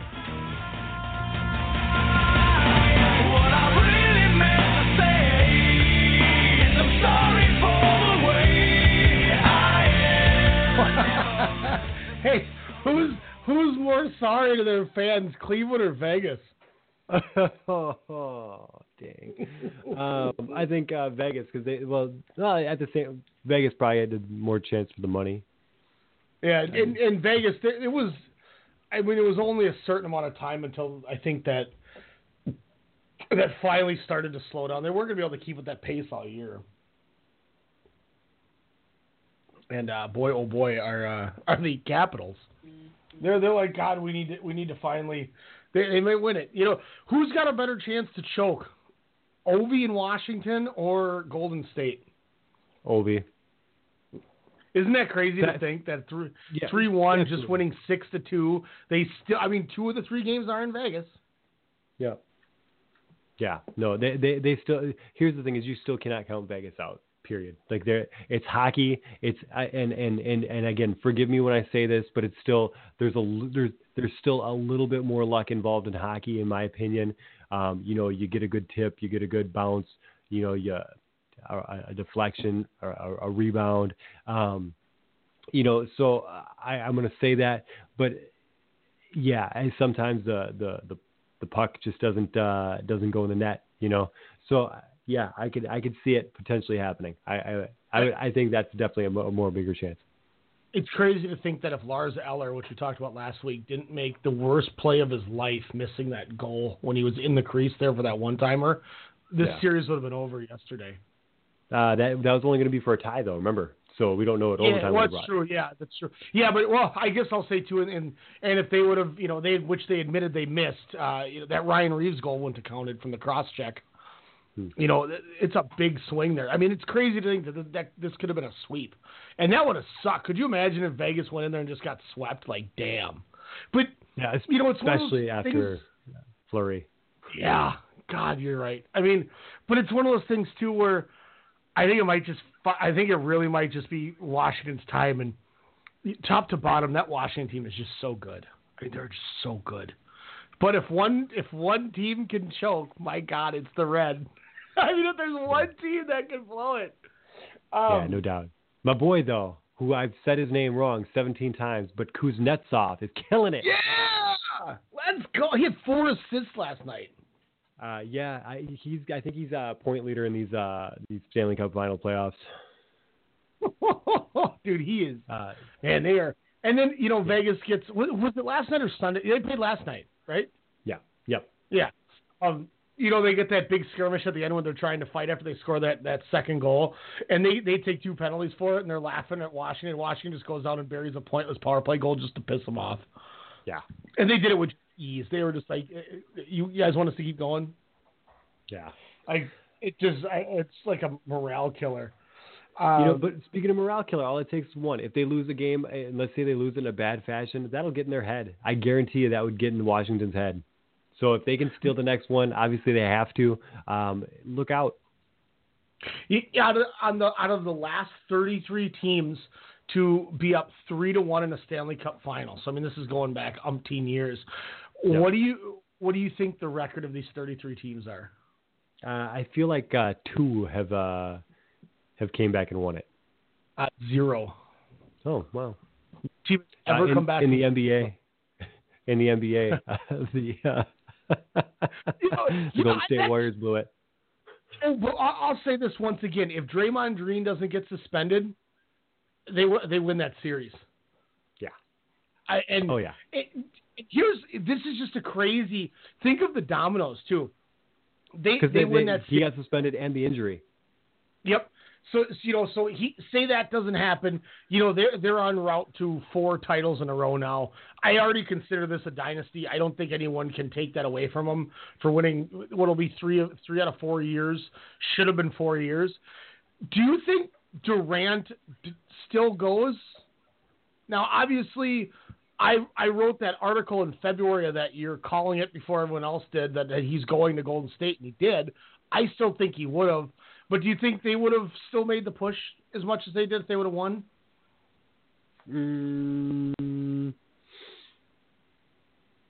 I think you got to. If you're a team and you're comfortable with the chemistry, I think you got to make the push regardless.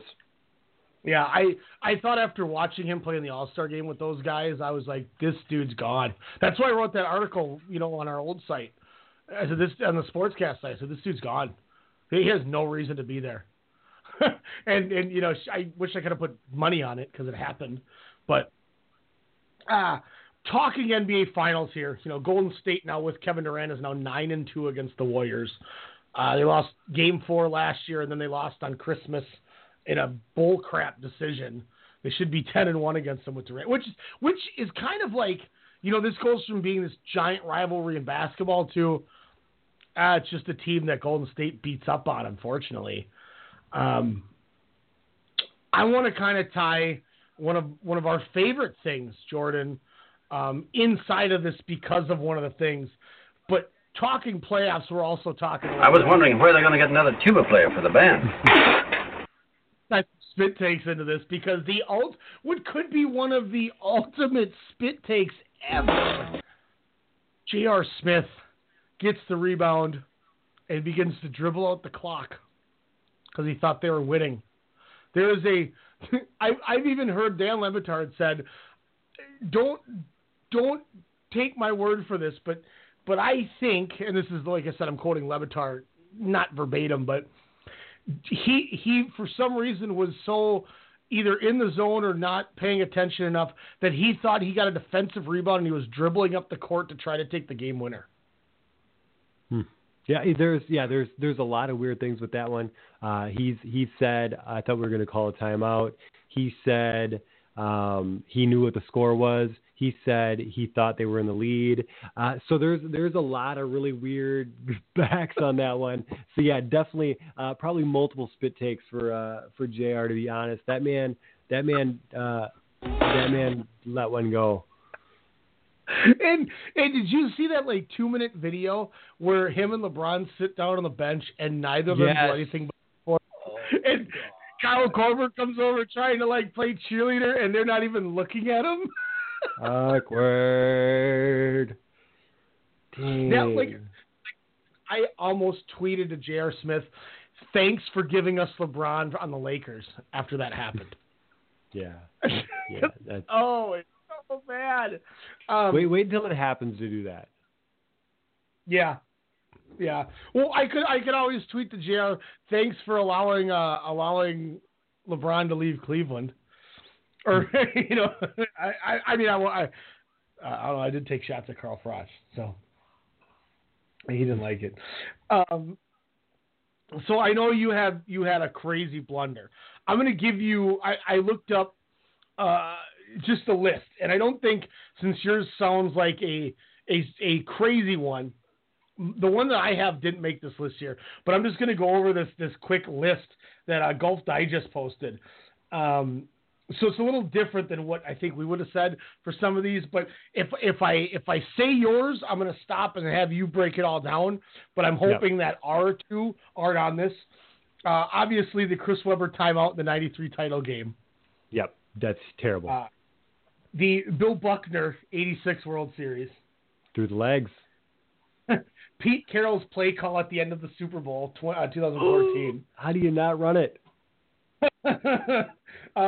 The what isn't talked about as to why this team potentially lost the game, the Reggie Bush lateral in 2005's national championship game.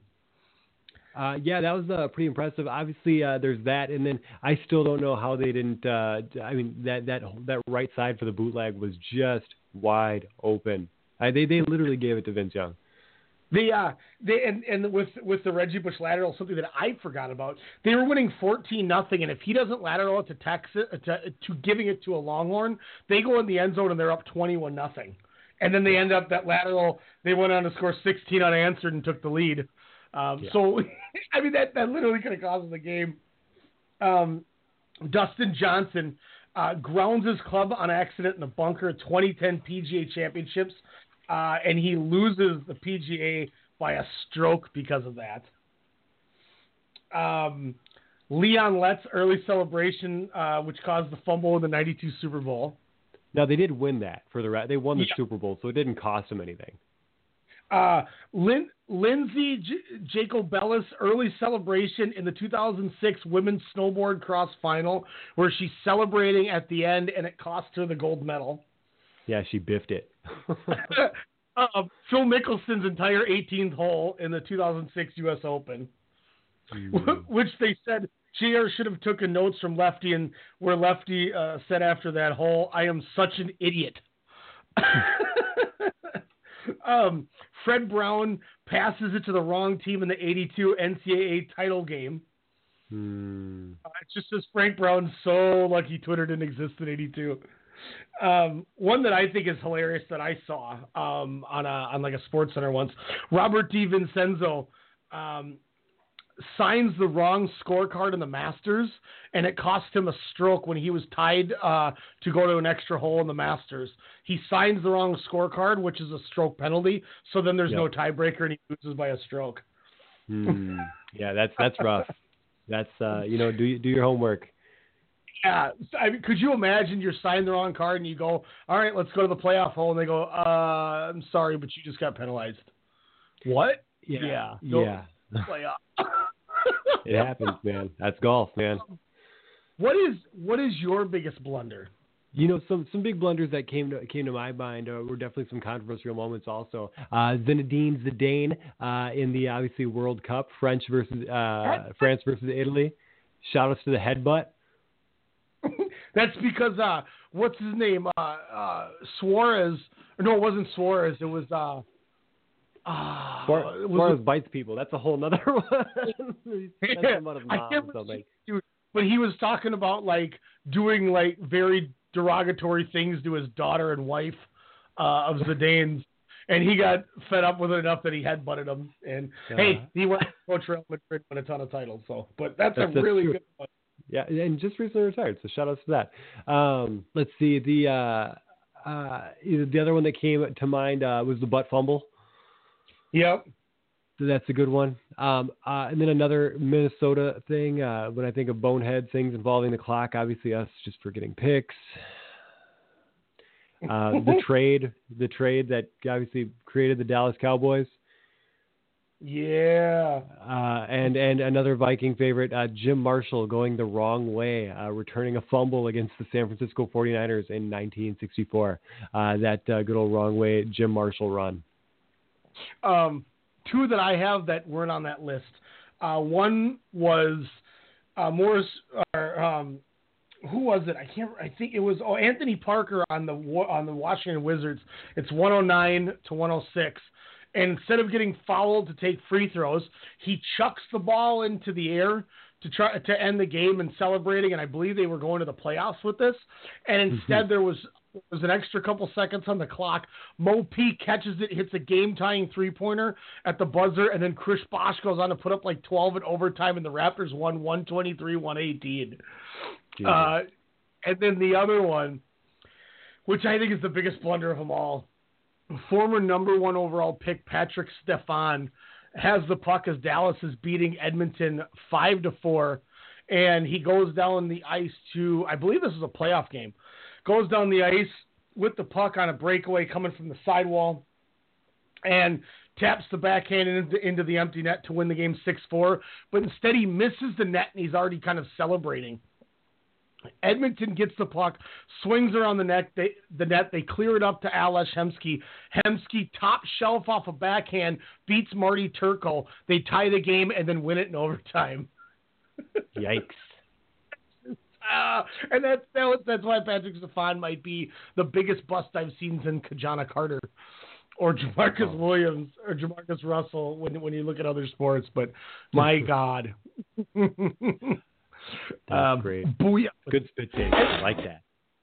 You have one that you have a sounder, right? The Bofa? Yeah, Bofa. Bofa, I'm just going to call it short. But apparently there was a horse race that took place at Remington Park on the 1st of this month, and he won the maiden race. Here's the call from that race, and I think you're going to enjoy it. Clear off. Oops, I stopped it. There we go. Clear off. Good start. Cage Fighter, both of these nuts, they come away together. Both of these nuts goes for the front. Has it by a long. Cage Fighter not going away easily. And DF Dynasty 3 Green right there running third. Outside, bang, bang, you're gone, making some headway. Final 100 yards for both of these nuts. Cage Fighter trying to battle back. Both of these nuts. Cage Fighter, both of these nuts rolling to victory by a head over Cage Fighter.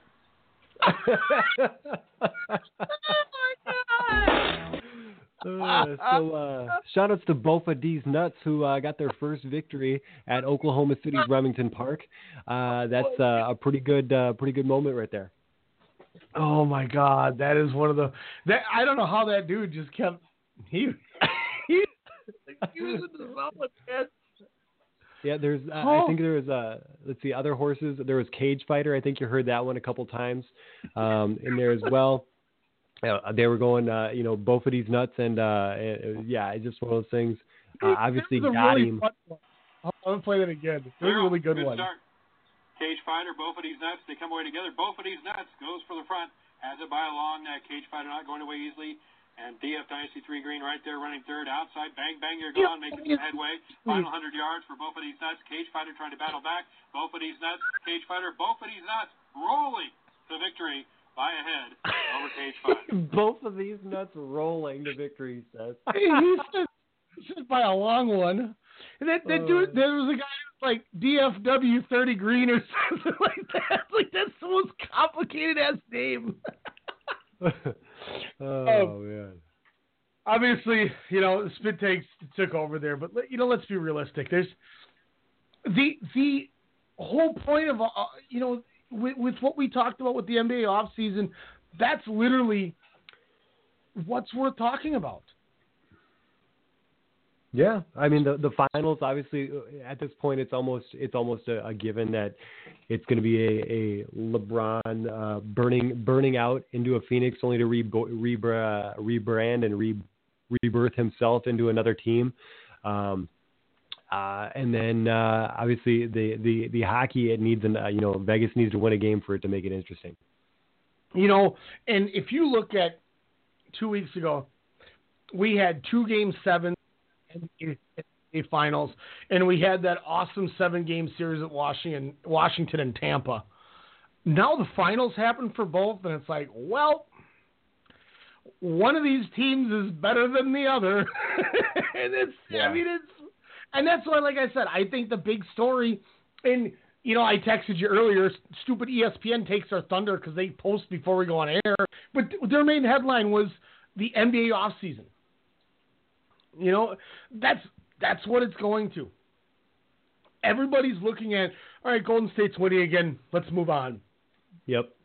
And that's why I think this is going to be the craziest offseason we see. And, I mean, I think it's worth doing June 21st, depending how late it is, I think it's worth doing a draft show that night. There could be moves. There could be things that could be worth doing an NBA show that night. And obviously we always do it beginning of July, but, we might do 2 NBA shows just by the standalones because there's going to be so much to talk about, and it's going to be so ridiculous what can happen. And not to undermine it, but let's not forget July 1st, John Tavares is a free agent in the NHL. And that is like the Durant thing, and obviously like Paul George, you don't see a top 10 player really get to free agency anymore. That's very true. So I don't mean to dog hockey in this. There's a lot that could happen with what happens with John Tavares. And, what happens at the draft with Vegas if they do what I think and they make a trade and pull off and get Erik Karlsson. You look at the top of the draft, there's a guy named Rasmus Dahlin who could be the next big Swedish defenseman. I mean, this dude is – Erik Karlsson says Rasmus Dahlin is going to be the next Erik Karlsson, and that's coming from Erik Karlsson. That's how high praise he got. He plays like Victor Hedman, not to compare a Swedish player with a Swedish defenseman, but he plays a lot – and it's because I watch a lot of Victor Hedman, obviously, but this dude plays like a Victor Hedman. Rasmus Dahlin is going to be very good. Keith Tkachuk's got another kid who could be the number 3 pick in the draft. Keith Tkachuk's other son looks like a Wayne Simmons out there. Just a big, crafty scorer who can move.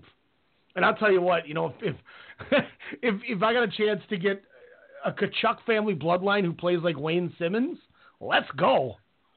I mean, we saw Wayne Simmons got paid in Philly. That dude can play hockey. So there's some big names in this draft and some big free agents. So I don't mean to just put my hockey to the side, but especially with how much leeway you've given me to talk about it, that we discuss it, but dude, in 2 weeks, NBA is going to be nuts. No, absolutely. Absolutely it is. I can't wait. So, I mean, you may see us with some specials. Tomorrow night, Pop Cultures, I believe, at 8 p.m. Central Standard Time. Soda Sound Radio will be 10 p.m. Central Standard Time on Thursday with the 2002 brackets, I believe, is the next one. Friday night, 11:30 p.m., I believe, is when we're going live. We will be bringing you our Dominion, New Japan Pro Wrestling Dominion preview show for WrestleCast Radio. It's New Japan SummerSlam. Jordan, I wish you were coming because we're getting Will Ospreay against Hiromu Takahashi. We're getting Tetsuya Naito against Chris Jericho. Oh, and we're getting Kenny Omega, Kazuchika Okada, 2 out of 3 falls, no time limit. They might go 80 minutes. Yikes. I cannot fathom how good this could be. I mean, we're talking it. We may have a couple guests lined up for that Dominion show because of how big it's going to be. But stay tuned, guys. There's a lot coming up in the next few weeks here between sports and wrestling for us. There's a lot we're going to be talking about. I can't wait. Let's go. It's been a pleasure. If you haven't already, obviously the Sportscast Radio Twitter handle, at WrestleCast_SSM. Hit us up there. We're growing on there. We got some new merch coming out as well for the show. And we keep it in the family. We show up for Game 7s. We show up for Game 7s. And once again, to all you LeBron James bandwagon guys, you guys remember the meme. It says Heat fans going to Cleveland and there's like 70 people sitting on a van. Don't come to LA. We out. Sportscast Radio.